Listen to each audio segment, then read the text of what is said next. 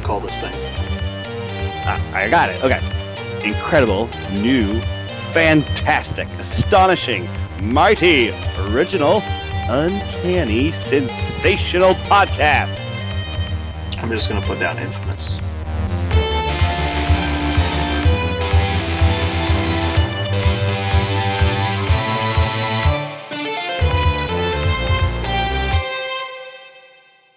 Hello and welcome to Infamous, the audio podcast. This is Brandon, or Mutilus on the forums. And this is Parker. Go by Tweak on forums.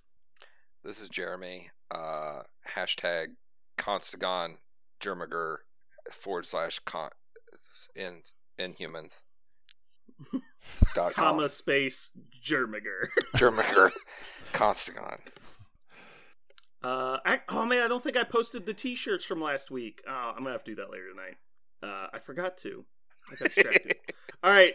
So I don't think we have any announcements this week. So let's get straight into the news. News. All right. So first news. Pretty big news. If you wanted all your models tomorrow, the release dates have been moved around.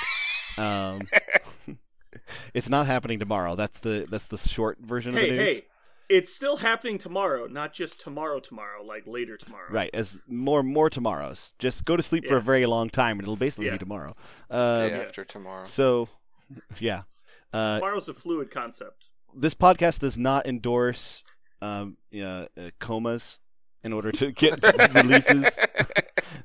Feel like they happen more often, but it's tomorrow somewhere. Yeah.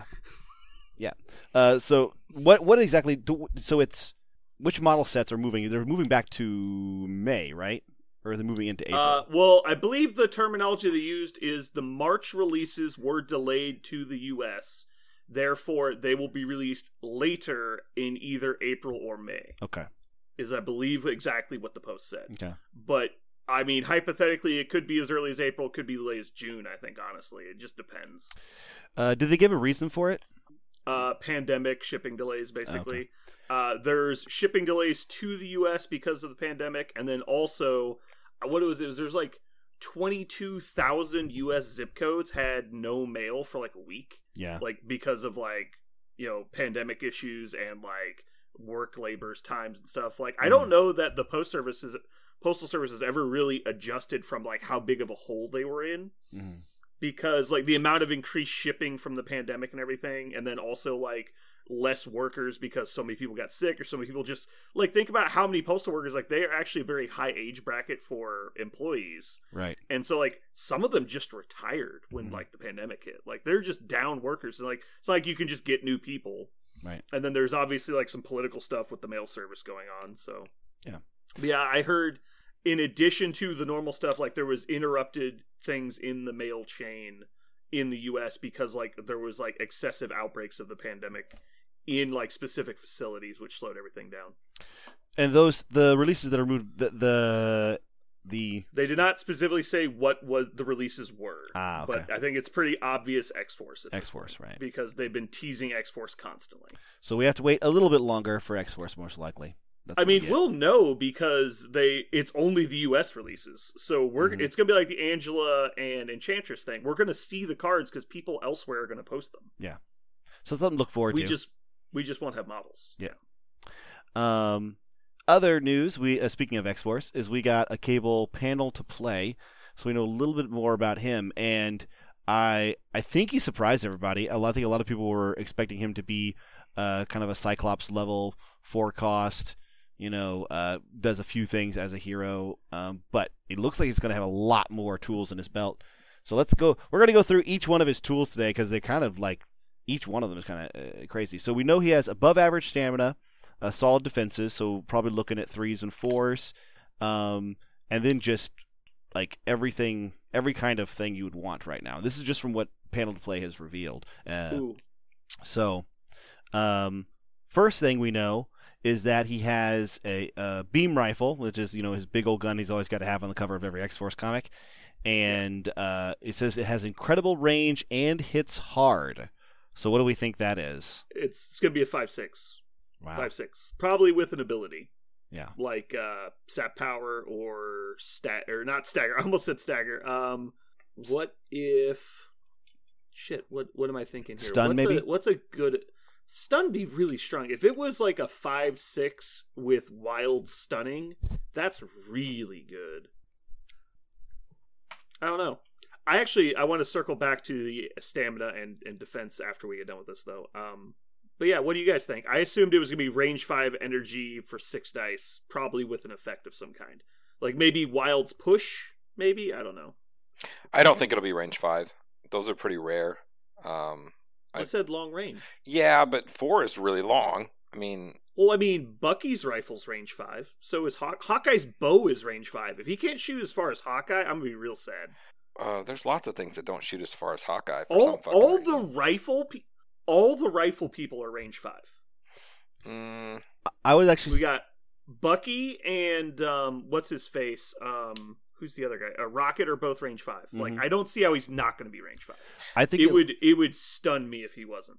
No pun intended.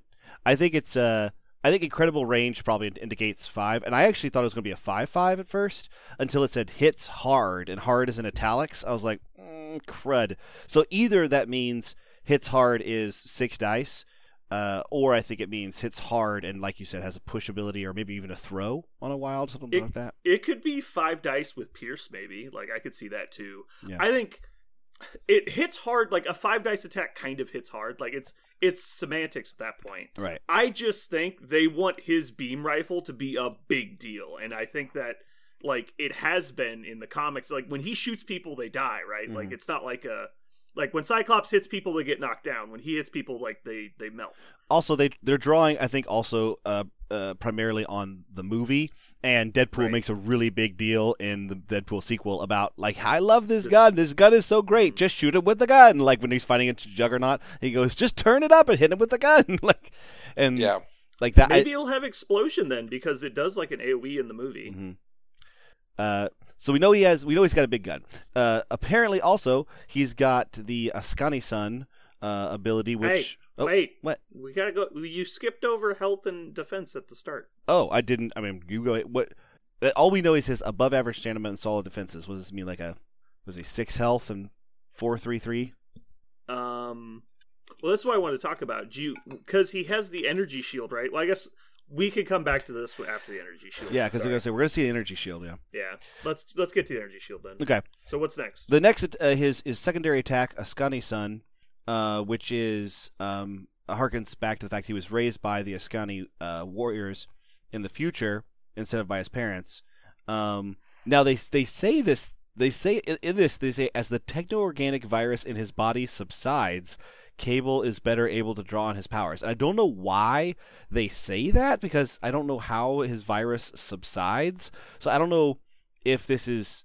I don't know how they're gonna like represent that in the game somehow, or if they just mean that he can spend power to do it, and that makes the virus subside. I don't know why they put that in this panel to play, because it's the first. I think they're referencing that maybe he's getting over the virus. Like the virus used to affect him a lot more than it does currently, and not that like for a brief moment it subsides. I don't think that's what they're saying. Yeah, at various points in Cable's mythos, he has either less organic virus or no organic virus, and in those moments, he is a monstrous psionic in potential. Like he is a telepath that knows like very little bounds in terms of telepath and telekinesis. In one comic, he throws down with the Silver Surfer, and they are fighting each other while they're obliterating mountains and buildings around them and murdering thousands of people with their fight. And they together are reconstructing all the things they're destroying simultaneous to fighting each other at the molecular level. Like that's the kind of power Cable throws around if he has no techno-organic virus. He like fights the Silver Surfer and fixes all the things they break while they fight. That's how powerful he is. But in this game, Askani-san basically is going to be an Area 2 Mystic attack that is Strength 7, and for each attack that deals damage, he removes 1 damage from himself. So if he's in the middle of a bunch of guys and pops it, he could heal, 2 or 3 damage points if he does damage to everybody.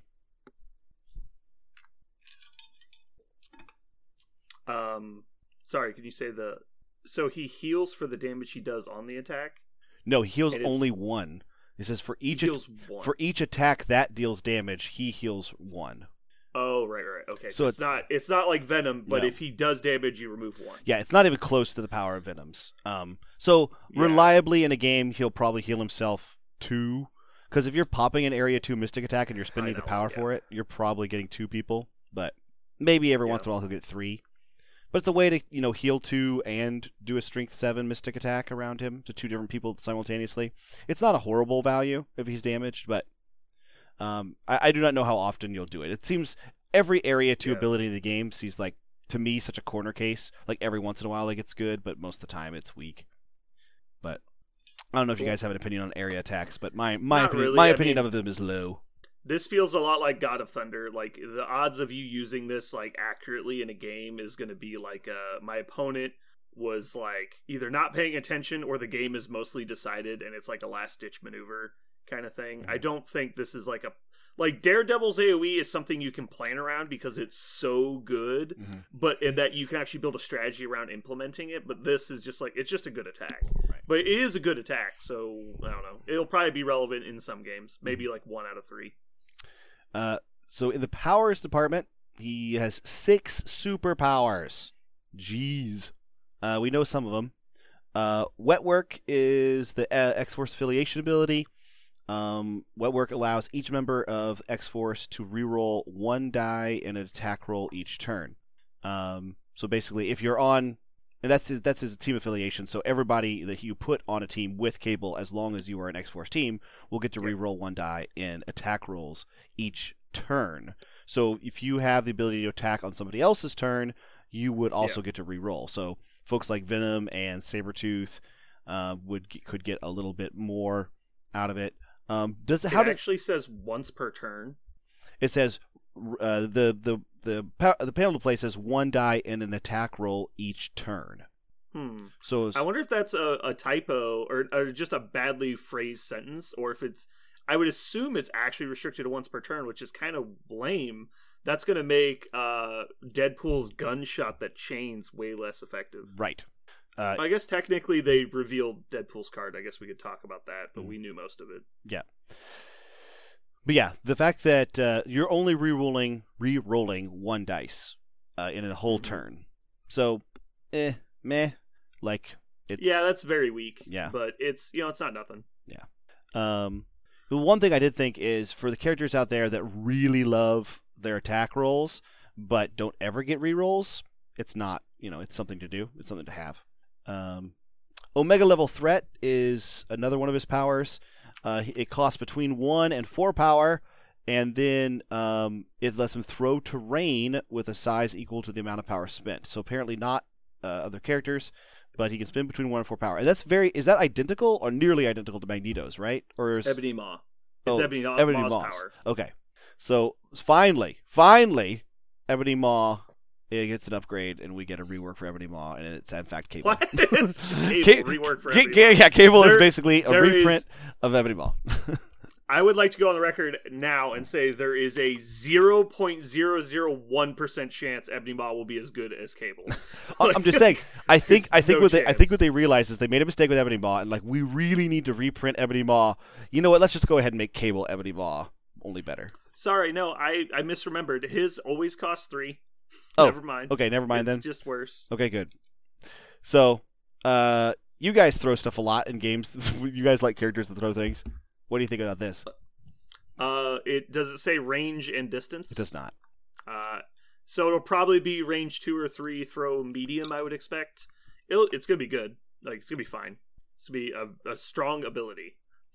Is it actually efficient to be able to choose your power level to throw something, or wouldn't you rather just... Yes, it is very efficient. He can only throw once, I assume.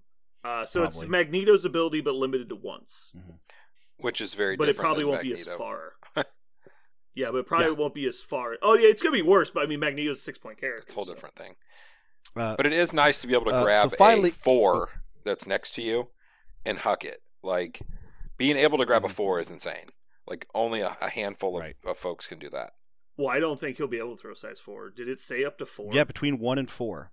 Equal to the amount of power that's spent. Legit, man. Yeah, so that is exactly Magneto's power, except limited to once per turn. Mm-hmm. So yeah, it's the second best throw ability in the game. So it's very good. Behind Ebony Maw, you mean, right?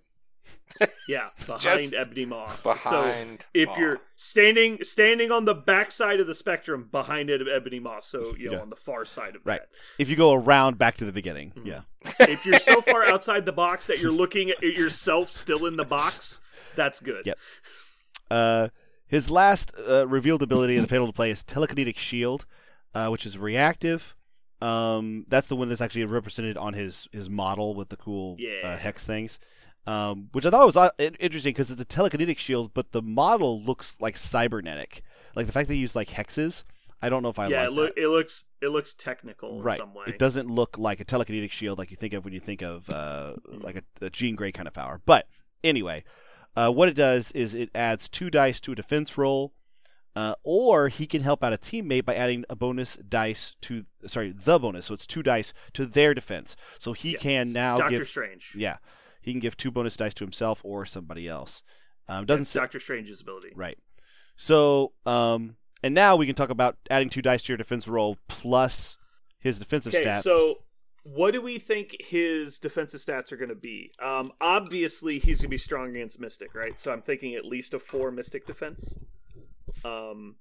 So I think one of his other stats will also be a 4. What do you guys think? Do you think it's more likely he's strong against energy or physical? I'm leaning towards energy.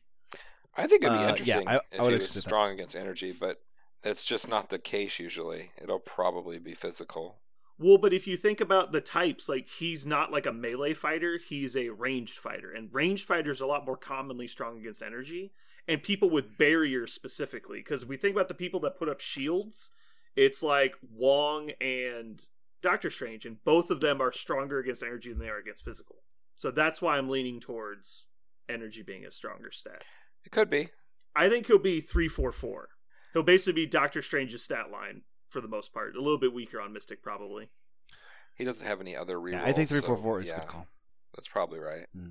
I mean, we kind of agree that he'll probably be 5 points. So that would be fine. I would love to see him with all 4s. That would be cool, but doubtful. I don't think that'll happen, and the reason why is Cable himself, beyond being like a strong soldier, he's an old man. He's like physically not any faster or stronger or than any other He's not Wolverine tough, right? Yeah, he's not old guy. He's kind of physically he's not any more durable than any regular person. But he has psychic powers, so they could say at any moment, it's just like, yeah, but he could deflect any sort of physical attack with his psychic powers. So he's a 5-4-4. I don't know, but I mean, he has metal parts just like Wolverine. You never know. Like Jax from Mortal Kombat. Yeah, that guy. That's who I like to model my characters around. Jax from Mortal Kombat. Fucking idiot. I'm excited about Cable. Now I've seen his panel to play. I really thought he was going to. Excited. I thought he was going to be just a. I really thought he was going to be a Cyclops again. Just with like. I never thought that was going to be an option. I mean, Cyclops is a lame duck, and Cable is very well beloved by the community. I can't imagine they ever would have ruined him. Mm-hmm. Like, Cable's such a cult favorite. Like, everyone that knows about X-Force loves Cable. Yeah, that's true. It's kind of like if they would have made Cable bad, they also would have had to make Venom bad and Deadpool bad and all those other characters, and they're not going to do that. Yeah, they're not going to make that happen. So yeah. Speaking of Deadpool, we got card for Deadpool. Yeah, I posted it in the podcast channel. Mm-hmm. So the most interesting thing to me is he's only 3 threat. That surprised me. I thought he was going to be 4. Another interesting thing about his Deadpool card is that we found out he's 4 health on the front side and 6 on the back, which I think is really interesting. As soon as I saw that, I was like, "Ha, that's adorable." So it's really difficult, I think, actually, to make his healing factor work very consistently on the front side. On the back side, you'll probably actually see it occur. But because he does have one thing to notice, even though he does have 4 health, because he has healing factor, he has access to exceptional healing. Yeah, exceptional healing. So he's not just gonna die automatically if you try to hit him with something really big. And if you get hit by a 5 damage attack, you can pull that card up. Yeah. I like the fact that he feels like a 3. Like, I don't think he fits in every list. I don't think he's like a go-to, like, oh my god, it's the best. It's not. Where they could have. Yeah, he doesn't feel powerful. He feels useful, but not powerful. I think he's interesting. It's very cool that they're keeping along the lines of, like, we're going to make characters and we're going to make them interesting. And, he's got one of the weirdest goddamn cards in the game, that fucking chimichanga thing, and Yoink, which is so fucking weird. But, it's like they kept it into character, and he'll be usable in some lists, but most of the time, in my opinion, probably not. But he's cool. So, did you guys see the all right, now it's serious rule? When he's injured, he always counts as healthy for contesting objectives and for playing cards. Mm-hmm. That's funny. Dude, he's a criminal. He fits in a criminal list so good. Mm-hmm. Yeah. Yeah, he's definitely going to get played, and he's going to be kind of a mercenary, I think, which is going to be fun. What the hell? I wonder if that's just because... Oh, never mind. It's... I'm looking at a clipped image, and there's like a sword coming into the frame, but that's because they posted the image of his model over the top of the image of the card, so the sword is coming into frame. Okay, how about this? The last several cards they've spoiled have had rounded edges. Do you think this is just the image has a rounded edge, or do you think the new cards are going to be more like playing cards, where there'll be a rounded corner? But they're still oversized, right? So I guess they're still going to be big, but I'm just like, if they were made out of a sturdier cardstock like playing cards were, I think that'd be really handy for like long-term health of the game. Probably. Because the other one's just like cut out foam board, right? Yeah. Like it's not a lot to them. Also, I know Karate. I know it's just it's much better than a lot of the rules of the game. Reroll 1 dice in attack and defense rolls always. That's pretty cool. Yeah. And it stacks well with the affiliation. Mm-hmm. It makes it a lot easier for him to get his bangs off. Bang, bang, bang, bang. Well, the fact that this Merc with a mouth power is a new thing in the game. Being able just to make somebody lose 2. Walk. Well, seriously, you're like, you thought you were going to charge, you're not charging me. Like, that's a big deal. Mm-hmm. Or you thought you were going to throw, you're not throwing me. Yeah, Sucker exists. It's just bad. Compared to this. Ugh. Yeah. But on a character is pretty cool. The only problem with Merc with a Mouth is, as soon as I saw it, I was like, oh, it costs 3, so you're only using it later in the game, because you're probably not starting the game with 3 power, likely, unless you're playing a faction that's somehow feeding you power. So, unless you play an affiliation that's gaining you power before the opening of engagement, you're probably not doing it to punish somebody's opening possibilities, like charge, for example. You're probably doing it to just deplete them later. It feels like, when I saw it, I was like, oh, okay, this is a cool power sink if I for some reason have 8 power on Deadpool and I can't spend it because all I can do is bang, bang, bang from where I am, and it costs no power. And like it is a range 3 power sink that it's a control effect, is what I think it looks like, because I don't think you'll be able to do it very easy. I don't think it's strong enough to devote like a whole tactic to. Yeah. But it is something to sink power. But look at his card though, like what's his power expenditure? Right. Like basically that. Mm-hmm. So yeah, he's gonna take damage because he heals, and he's gonna be a frontliner. Because no one's gonna sit at range 4 and pistol people. Like that's not gonna happen. Right. So he's gonna get power. Mm-hmm. And then he'll want to spend it on something, and obviously maximum effort is a great attack, but like, you can only use it twice. Like, you gotta spend your other power on something, and even that generates power. So, by the way, did you guys see maximum effort? Mm-hmm. I'm very excited. I was kind of disappointed when I saw the front of his card. I didn't even look to see if his big attack was different. I'm actually very excited because that looks like it's fun to use. Because it looks like the character is actually designed to play a certain way, because it looks like he's supposed to dig himself in early if he gets dazed, whatever, because he's more health on the back, and he's not punished for being injured like other people are. Mm-hmm. Then you're supposed to get the work in while he's on his injured side. Because if he runs in and gets injured, that just means you have enough power for maximum effort. My favorite part about this new card, on his injured side, he looks like a super badass, amazing, like, now you pissed me off. One of his pouches is leaking candy. I didn't even notice that. Yeah. That's good. Oh my god. Like, I love it. He's got a sword out and he's shooting people. Yeah. He's like, let's do this, Yeah. Candy. Yeah. I love how the front side he looks all goofy and silly, and then the back side he looks like he's all business, and yet also candy's coming out of his pouch. So you're saying because they spilled his candy, now it's serious. Yeah, right. Like, you ticked me off now. That's my lollipop. I love. It's a really, really well designed card in theme too. It's good. I'm very, very happy. All right, I think that's it for the news, isn't it? Did we cover everything? Yeah, there's a lot of news, but yeah. Yeah. And I will say, again, because of the way Disney likes to get all their ducks in a row for all their different licenses being used in different places, X-Force in Marvel Strike Force is a very aggressive, like, glass cannon team. And so I'd be very surprised if they weren't a similar playstyle in Crisis Protocol. Yeah. So I would expect the remainder of the characters as they get spoiled to be very focused on, like, assassination, like being able to get in, take people out, and, like, living is a secondary. Mm-hmm. All right, so moving on, we've got currently playing.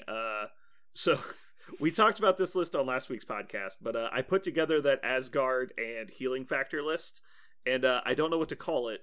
It's either the Healy Boys or the Axemen or the Bifrost Bruisers. And so we need to come up with a name for this list. All of those are bad. What? They're all good. They're all bad. Because you have Asgardians and X-Men.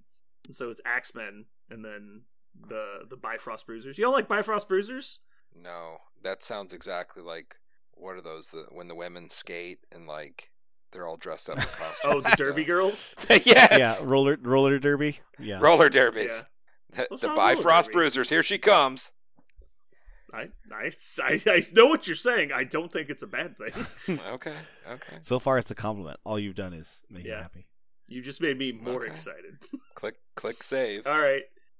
Click save. Click fucking save as. That's fine. Jeremy, it's the internet. It saves on its own. Oh. Sorry. Okay, he doesn't know how to use computers. But yeah, I played one game of it versus Black Order.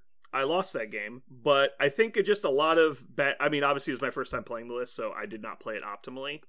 And I also didn't choose my characters well. If I had taken Loki instead of Valkyrie, I think it would have been much better for me, because I took Wong, who literally never did anything, but I was playing against Black Order, and so, like, the healing component of my list was kind of wasted, but I literally, like, chose my point totals without knowing what my opponent was playing, which was a mistake. I definitely should not have done that.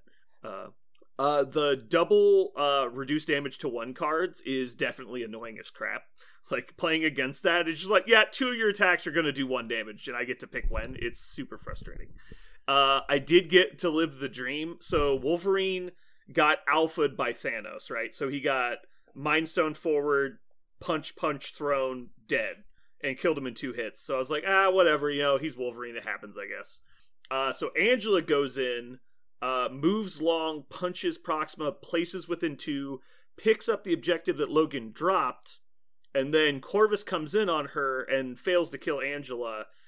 And then, because she had Odin's Blessing, then after she gets attacked, she plays Field Dressing on Logan, who activates for the first time, and one-shots Thanos, which was cool. Whoa. I don't know if you guys are aware, rolling 3 wilds on his Claw Slash when he's the best at what he does is good thing. Oh my he God. did 8 damage plus Pierce on a 5-die attack, and he was just like, I blocked 0? I was like, cool, take 7. He's like, I'm dead. Like, eat it. Wow. He is the best there is at what he does. Yeah, he's the best at what he does. That's and some so scary he shit. got one-shotted. So I healed him for the 1 before he activated, because the way your turn order works is you before someone activates, you do that. And so then he heals 1 with the Asgard faction ability. Then he heals for another 2 at the end of his turn. So he had 4 hit points at the end of the round. I only played 1 tactics card. It was awesome. Yeah. Yeah, I was pretty happy with Wolverine with that list. And it gives you another bruiser, so you don't have to rely on Valkyrie for all of your output damage. Mm-hmm. The mistake I made was definitely taking Valkyrie and Wong instead of Loki with the Mind Stone, because Loki is actually very strong against Black Order. He makes all their free abilities cost power, which is really good, because he makes them pay 1 to use their abilities. Not letting them add additional dice for crits is really punishing, because they're very reliant on exploding attacks, and also when they've got the Reality Stone, you don't get the extra die for the criticals when Loki's injured. And Corvus is just terrible against Loki. It's one of the rare bad matchups for Corvus. Really? Because, yeah, so you just move to range 2 of him, and then, or you move to range 3 of him, you blast it with the slow beam, and then you Mind Stone walk him away, and he doesn't have a charge mechanic. He's not within range to attack you. He cannot attack you without playing Mothership. Because he's speed short, you walked him away short, and you were only within range 3, and so he would have to have enough power to death blow you. And when he does that, you just trickster away, and now he's again not in range. And so he's just standing there like a sad boy with a ball and no friends. He's like, what do I do about this? He's like, keep walking towards Loki, and then if he finally double moves at you, you just throw him away with Thor, and you're like, goodbye, later. And then if he does come in, you throw Loki at him with sibling rivalry, and it staggers him. So when you Mind Stone him away, he literally can't do anything. So that was a 19-point game? Yeah, we both picked 19-point missions. Mm-hmm. There's a battle report for this, so it'll be online probably by next week, I would expect. I'm catching up. I still have a huge backlog of games, because I basically didn't post anything for a week and a half. I really like Loki. I really like Loki. I feel like he's one of those super high learning curve characters, though. Like, you need to be able to go look at your opponent's card and go like, okay, this is how Loki is going to just win automatically against you, not by killing you, just by making sure you don't do anything. Mm-hmm. It's super cool character. Yeah, I put a huge premium on damage output because I'm a very aggressive player. And so it's always hard to look at Valkyrie's damage output, which I think is slightly higher than Loki's, and then look at a 5-point Loki and say these two characters are equivalently priced. Like, it just is rough. But when you can put in someone like Wolverine and then also have Valkyrie and Thor, well, that's plenty of damage. And now bringing in a support character makes a lot of sense. And so that was where I think I went wrong in my list building. But I think the list has legs. Because I was also playing Recalibration Matrix and I wasn't playing Medpack. It was in my 8, but I didn't play it in the game. So it was Rainbow Bridge for maneuverability, even though a lot of the characters are fairly mobile on their own. It's extra maneuverability. Odin's Blessing, Exceptional Healing, Recalibration Matrix, Field Dressing. And so it's all cards that like change the math. And so I liked having it. Because you always have an answer. I liked it a lot. So Parker, why don't you tell me about your bad list and how bad it was? I found out that I was playing an Avengers list that was trying to make use of getting one less power cost on your opponent's turn for things. So just how often could I dip into that? And in my game against Jeremy, Captain America got pulled out by Thanos and KO'd pretty quick. And as it turns out, I never actually needed the Avengers power to do anything of the things that I wanted to do anyway. Because they're basically, afterwards, Jeremy and I sat down and we looked at, there are actually only a few characters in the game that really care about having the Avengers power.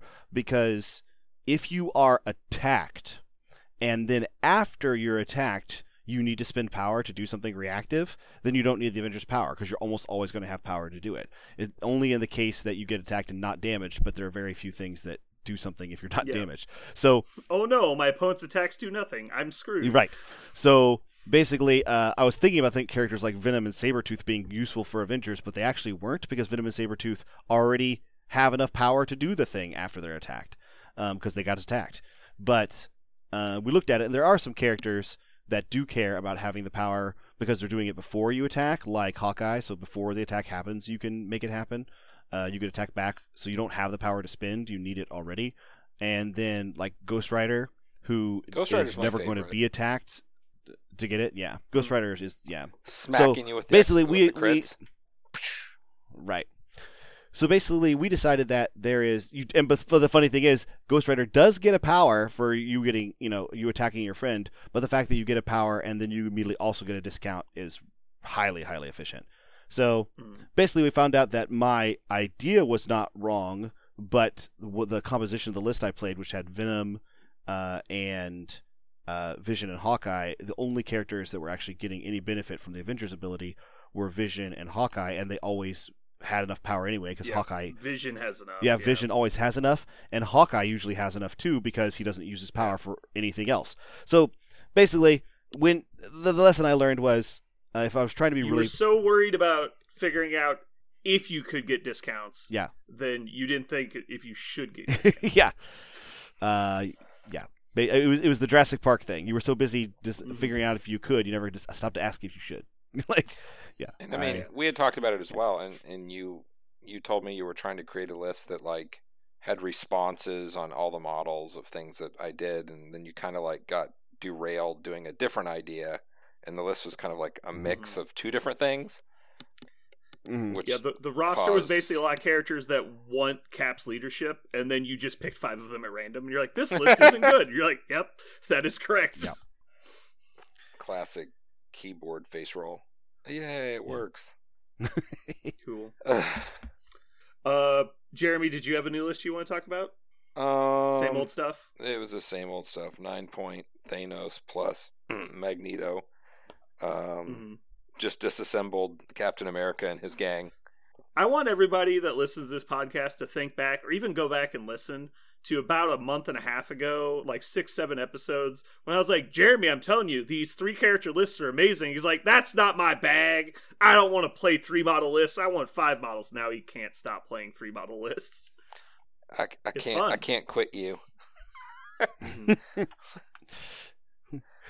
All right, so that's going to move us on to hobby projects. Unlike you guys, I have completely scrapped putting models together and painting stuff. I now am Minecrafting as my hobby. I basically played Minecraft for the last week. However, I did expand my bamboo farm to 3 times its current size, so I'm very happy about that. Well done. How is your cow smasher? Is it doing well?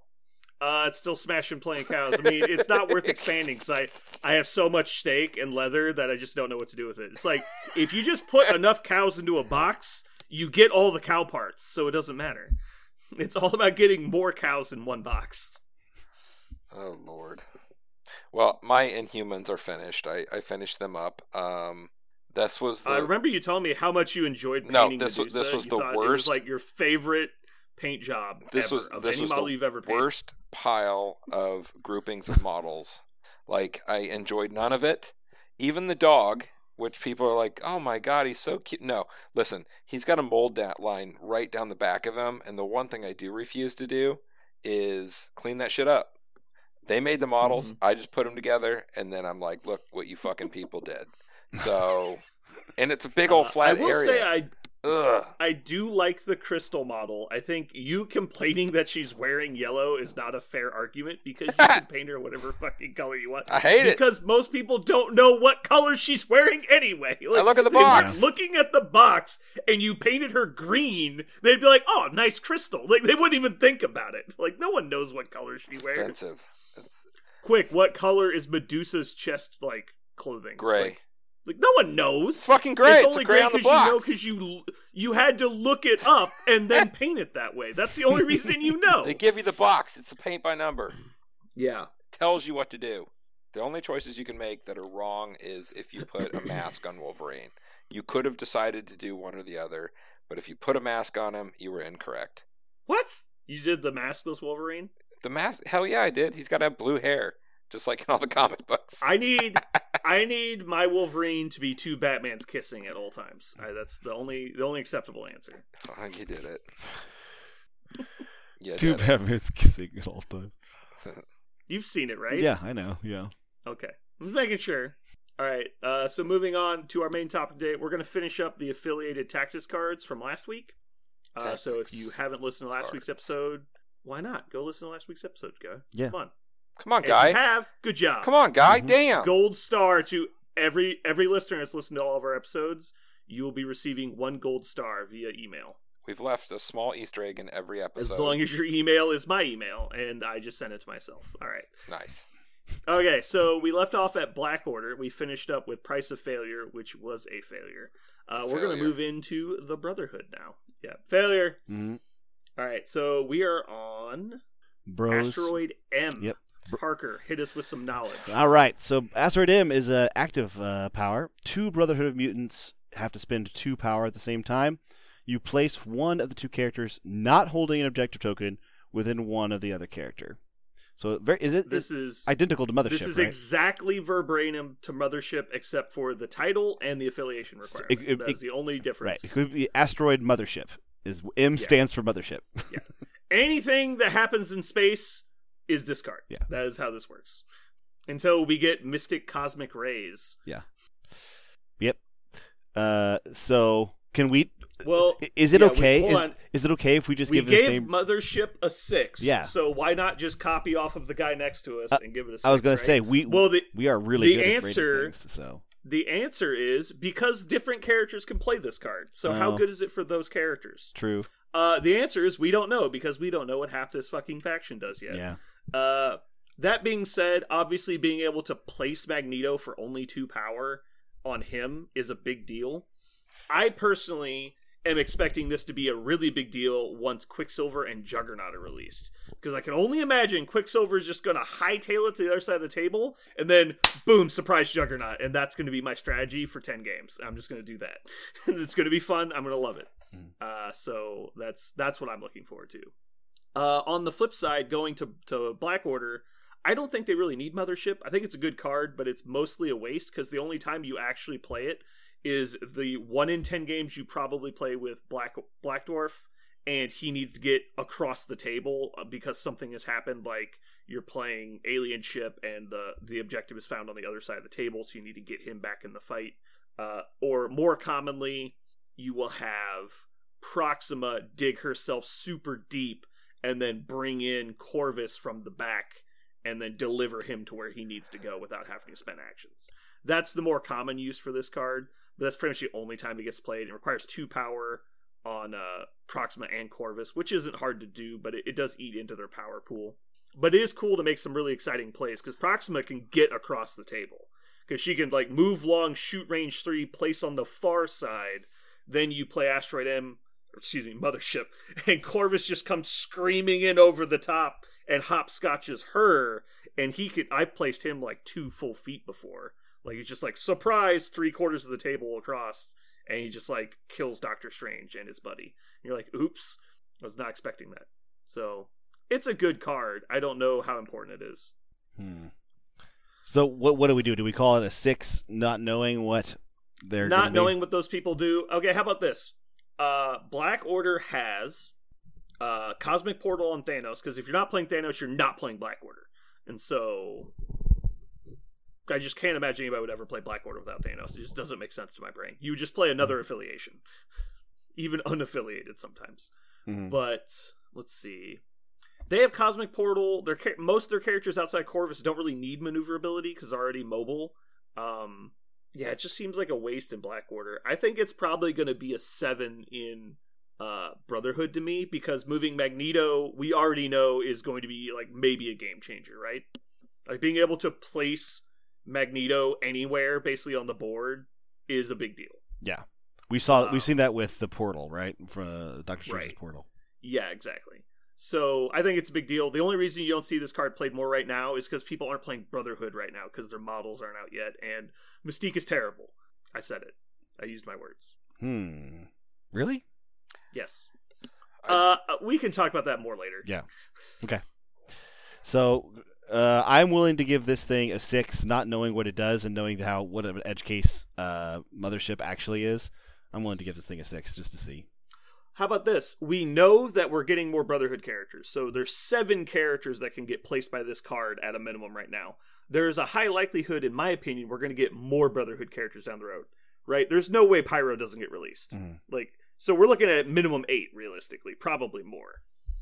So I think this is higher than Mothership on that alone, because even though we only know 4 of the characters right now, Magneto is more important to place than any character in Black Order with Asteroid M. And there's going to be even more characters coming out, and I think they'll have Quicksilver will be at least as fast as Proxima, I think. So you'll have a character that can go anchor for you. What do you guys think? I think it's more valuable because it's in a better faction. I will call it better faction for it. Sure, I'll call it a 7 then, because the movement card. What'd you say? You cut out. I'd call it a 7 then, because it's a movement card. 7. Jeremy, what do you think? I think it's the same as the other one. I think it's a 6. I'm going with 7. All right, 7 it is. Yeah, I knew you were. It's okay. I said it already. I know. That's why I say I fucking know. The Book of Truth. All right. Plural. The Book of Truth is a reactive card. When a Brotherhood of Mutants character is attacking or defending, at the end of the modified dice step, before the calculate success or failure, that character may spend 2 power, and then this character rolls all of their attack or defense dice, including skulls. A super duper reroll for your roll. So the beyond the obvious stuff is this happens after all other modifications. Yep. So if you're playing against spider foes or anyone else who manipulates your dice, you get this reroll after everything. Now that's sometimes a downside if you're playing with, let's say you're playing with Peter Parker. I guess he can't even play it. So I'm trying to think of a time this would matter. If you play Inspiring Monologue and this card, you do not get to use Book of Truth and then Inspiring Monologue. You use Inspiring Monologue first. This happens at the end of the modify step, so all other modifiers go first. Bonus is Pierce happens before this. So if they pierce like a bunch of your dice down and you're defending, you can play this to then re-roll those dice and still have them affect the roll. So does Pierce? So Pierce effectively is nullified. If you play Book of Truth, Pierce won't do anything because they're new rolls. Yeah. They turn them to blanks and then you re-roll them. So it's mostly irrelevant. Huh. Now, Pierce might be the reason you're playing the card, so it's not irrelevant. It's just, not optimal. Mm-hmm. On the attack, same thing. If you get Vapors of Valtord and you're attacking and they make you re-roll, you could re-roll them back. If you roll a bunch of skulls in the initial roll, obviously this is one of the only ways to modify your skulls. It's basically a cheaper recalibration matrix that you can't make them re-roll, but you get to re-roll skulls. And so I think it's better than recalibration matrix because it's cheaper. This is an auto include in I think any list that's playing Brotherhood. The only problem I have about it is it's not like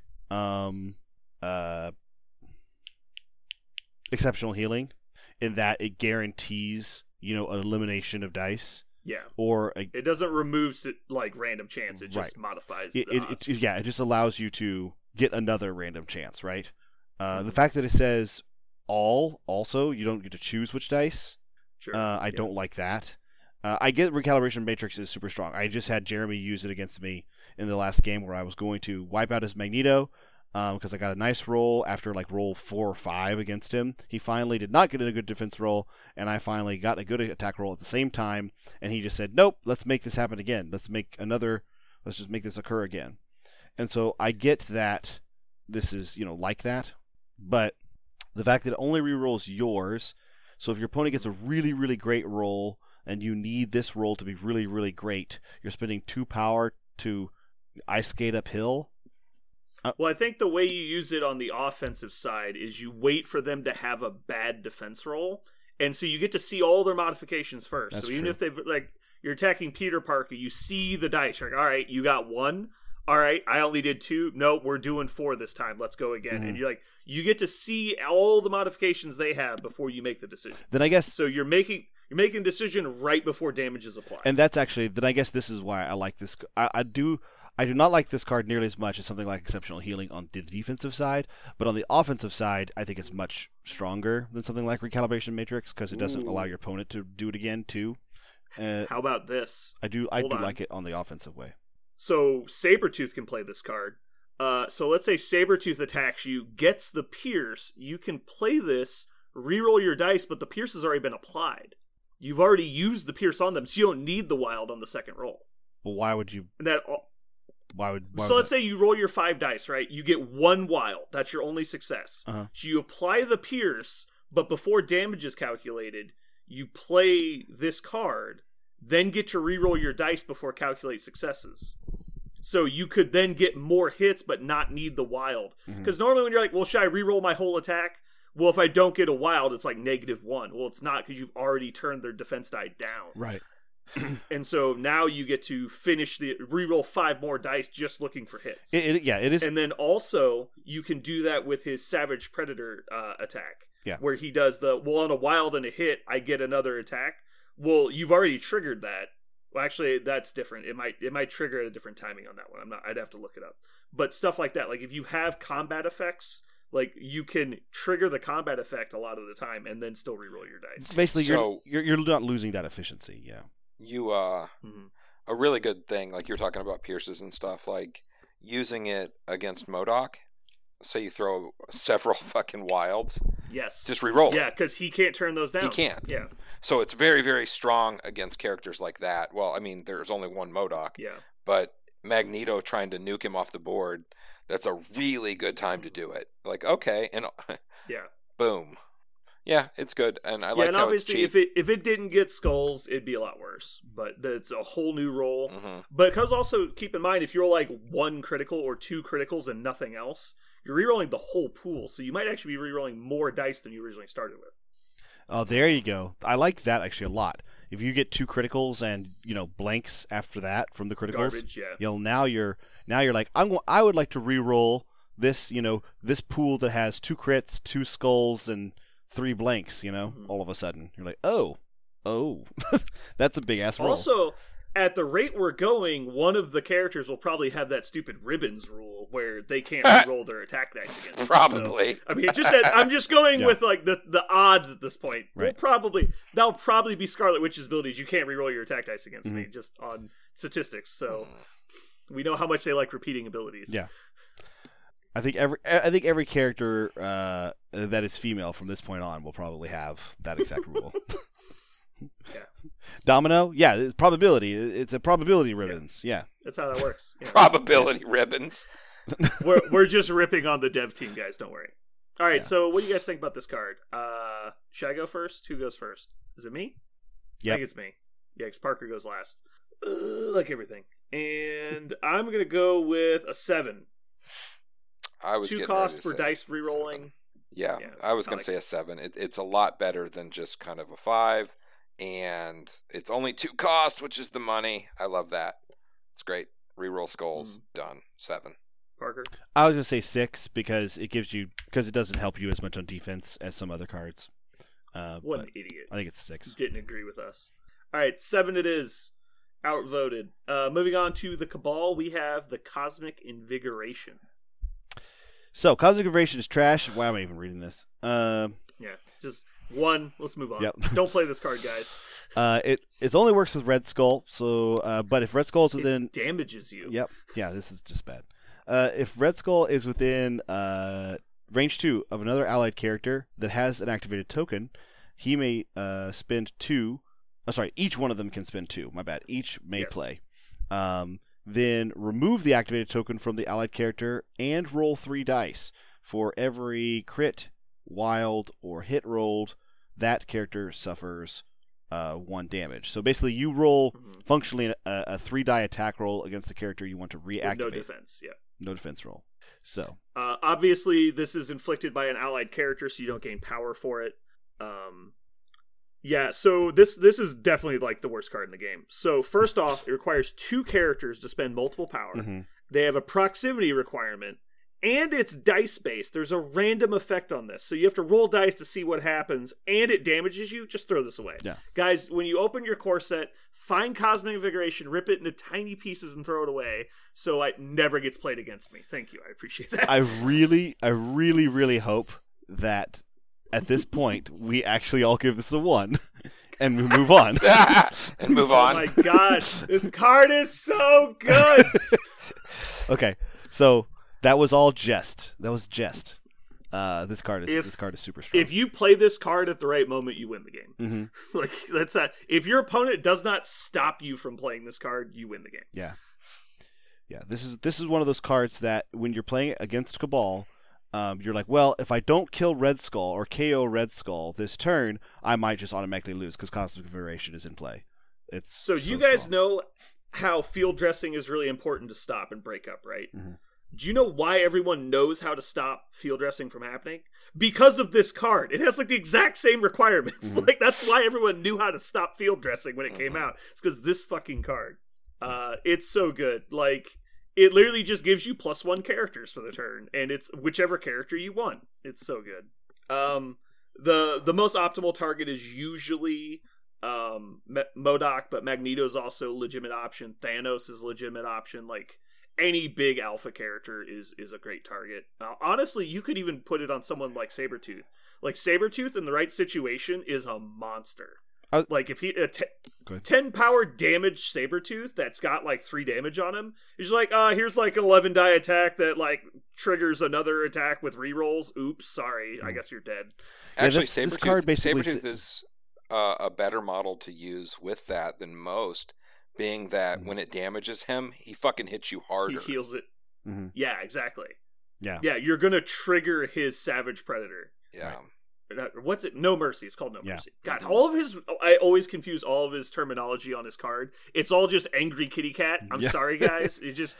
Read the card, you'll know what I'm talking about. But yeah, I think every character that gets better, Drax is the 3-point character that if you Cosmic Invigorate him, he could wreck the world with a good Cosmic Invigoration, because he takes 3 damage and all of a sudden Drax now hits like a truck. Like, there are all kinds of... There are the super premium characters like Hulk and MODOK and Thanos, but there's also the smaller characters that, you know, get some sort of benefit from activating twice. Is there any... Also, there's another use for this, which is if I get this objective right now in this way, I win. Like, it's, you know, it's not just I'll kill my opponent. It's also like, oh, if Black Panther could activate right now, he could just win the game because of, you know, what he does. All right, Parker, I got a question for you. So if Red Skull activates on turn 2 and uses his cube power gaining ability both turns, how much power does he have? What? On turn 2? How much power can Red Skull have on turn 2? I have not played him enough to know this off the top of my head. So he gains 3 from his ability. Right. Then he gains 3 from his ability again, and then powers up twice. That's 8? 8 power. Mm-hmm. How much does this card and Follow Me cost? Oh, that's 8 power. By design. Yeah. So you could just immediately double activate turn 2. Now, that's not particularly amazing unless you have something else lined up, but it's another great option that you can look at. And one of the originally, back in like, you know, Wave 1 days, I played Red Skull, MODOK, Hulk as like a joke list. And it was actually really good, because you know what makes Hulk better? Activating twice. Mm-hmm. Yeah, an extra activation will do that. Yeah, if you get 2 activations with Hulk having like 15 plus damage and a lot of power, that's real bad for you. Mm-hmm. So, thankfully, it's a Cabal-only Red Skull card, for the love of God. I mean, it's a ball breaker. And of all characters that could play this specific card, it's like, oh, I'll just move the target out of range 2 of Red Skull. That'll fix my problem. Red Skull moves him back. You're like, shit! Like, this is the worst. Yeah, he's so good at playing this card. If you are trying to play Cabal and it's not working for you, it's because you're not utilizing this card properly, which admittedly takes a little bit of practice. You have to like know where you need to put them in advance. So like you need to put them to where they're going to be within 2 of each other even after they have both activated. So one thing you can do is you can set up the situation you want to happen and then play it in reverse and then back them up to the starting point. And that way you can kind of get an idea of how the flow of the game needs to go. But yeah, this card is amazing. We've talked about like all kinds of things about it. All right, we should probably throw out some numbers now. I think the absolute floor on this card is an 8. I'm going to argue a 9, though. I think it's a 9. This card is silly. Any other affiliation having this card is a game changer. But this affiliation, not only does it hit their aesthetic perfectly, but I think they can take advantage of it even better than anybody else. Like, this is the faction you would want this card in. Because they have 2 of the best, like, hard-hitting characters in the affiliation. And Red Skull is the perfect character to play this. Yeah, I thought, honestly, that we were all playing that card wrong. Like, I'm like, that's way too strong. That can't possibly work like that. And that's not what that means. No, yeah, that can't be that. It says remove activated token. I'm pretty sure that's how this works. I'm like, no, that can't. That means that we need to. And then after actually doing it, you're like, I get to go twice. Son of a bitch. Mm-hmm. And yeah, and this was back when we thought that you had to spend an action to do the second Doomsday Chair attack. Like, this was how early in the game this was. We were like, there's no way you could Cosmic Invigorate and do, was that 8 Doomsday Chair attacks? That'd be illegal. There's no way. Like, we were fucking arguing about this shit all the time. Oh, yeah. Yep. No, but it's real, and that card exists. I only will give it an 8 because it's very specific on who can use it.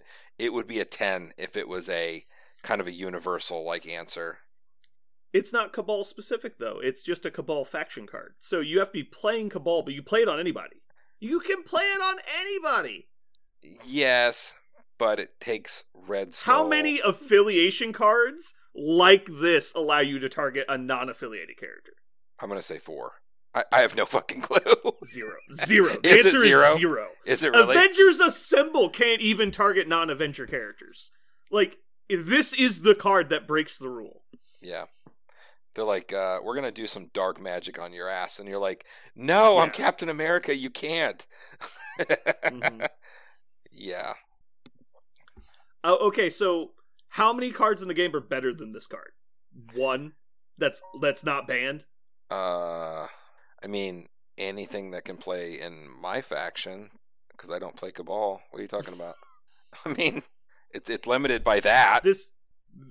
This is easily top 3 cards in the game, right? Mm-hmm. How is it not a 9? I vote strong 9. If I could give it a 9.8, I would.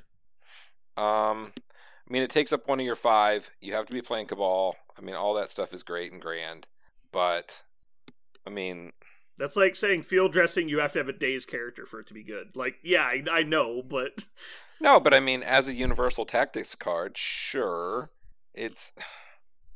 I just hate. But if you changed Cabal to say unaffiliated, and you removed Red Skull with active character, it would be not okay for the game. No, it wouldn't. It's already not okay. So that's my point. How are you saying this card is 9. Beyond powerful and probably needs to be restricted? Yeah, but it's only an 8. Like, that's not you. You can't make that argument. Jeremy over here with no legs making arguments. Like, get out of here. Oh my god, you're the one that said 8. I said as an absolute floor. I voted 9. All right, I'll vote a 3. We already outvoted you. Okay, fine. Yet 9 again, it is. It shows Jeremy's bad at rating things. I'm the numbers creep guy too. I'm like, guys, we need to bring these numbers down. That card's a 9. All right, moving on. We have the Chocolate Rains. Go ahead. Chocolate Rain. Dark Rain. It's an active Cabal card. Any Cabal character can spend 3. Choose any enemy character. No range requirement. All allied Cabal characters may roll any number of attack dice when attacking the chosen character this round. Yeah. This is just like the opposite of Inspiring Monologue, which is why I love it. Because it's great. Anyone can play it, and you just pick someone, and they're fucked. Like, that's basically what this card says. Yeah, you delete a character, for sure. Yeah. Unlike Cosmic Invigoration, this card only affects Cabal members. And so this was originally the reason people thought Cabal was very, very faction-specific. Mm-hmm. But now just no one plays it and they just get over it. It's like, all my characters already reroll dice, it's fine. Right. I think I did play Dark Rain on somebody and attack them with Magneto, and it was just like you're like, what a waste. I was like, yeah, but like I killed MODOK, like I don't care. Like, yeah. It's fine. It's like I killed MODOK with 1 attack, like it's fine. When you really need something I'll dead, get over it. Choose Dark Rain. It's the delete card. Pay 3 power and 1 action, remove model from table. Pretty much. So where does that put that on your scale of 0 to resurrection? Mm-hmm. I mean, it's definitely not as good as Cosmic Invigoration. It is still quite good, but the Cabal stamp requirement makes it less good. I want to say 7. I think 7's fair. It's a quite good card. Any faction would be happy to have this in faction. Tell you what, no fucking X-Men card would ever get played over this. So, again, being the advocate of, I don't know, so it allows you to attack. It doesn't allow you to move. It doesn't allow you to go score points.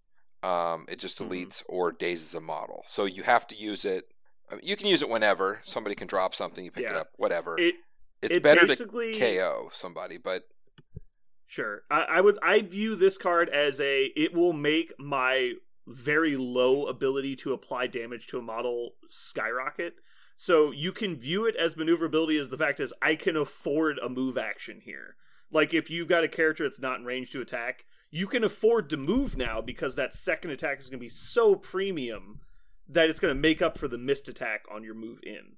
Like, so it's not action economy, but it's such a increase in damage potential that the lack of efficiency for movement no longer really punishes you. Obviously, you still need to be able to get in range to attack.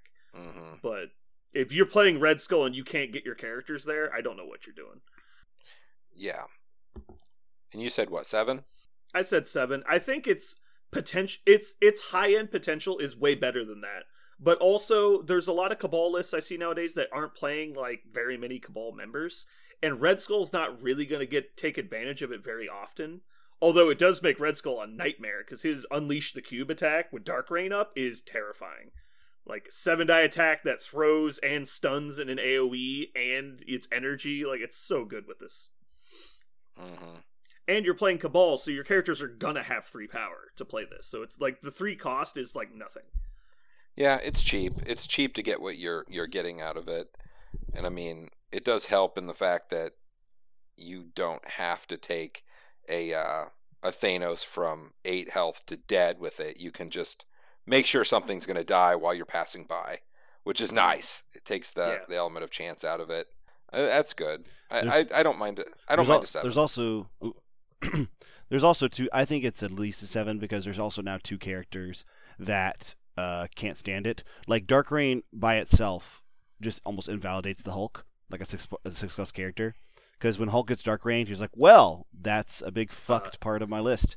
And I think Rapid Fire invalidated Hulk, but yeah, go ahead. But then also now you have 2 now you have 2 characters with the She-Hulk, right? Mm-hmm. Now you have 2 characters that Dark Rain will just ruin. Like you'll ruin your opponent's chances of victory because you don't have the benefit of dazed. Yeah. So as long as they keep printing characters that can't be dazed, they just have a 1 health pool, then Dark Rain actually gets better and better every time they do that.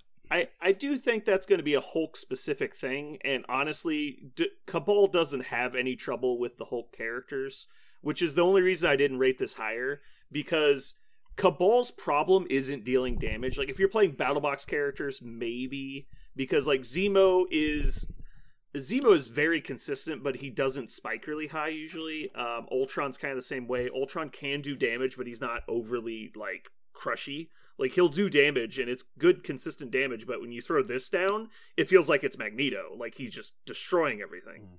And so that was a lot more important back in the day, but now we have MODOK, and we have Magneto, we have Sabretooth. Like, the characters we're playing nowadays don't need the damage bonus, which is like a, embarrassment of riches problems. Like, yeah, we just don't need to kill you anymore. We already kill you so much. Like, we'd rather have defense. Like, So it's just crazy to me that this card is so amazing and very smallly utilized at the moment, at least in our meta. You just don't need it to kill people.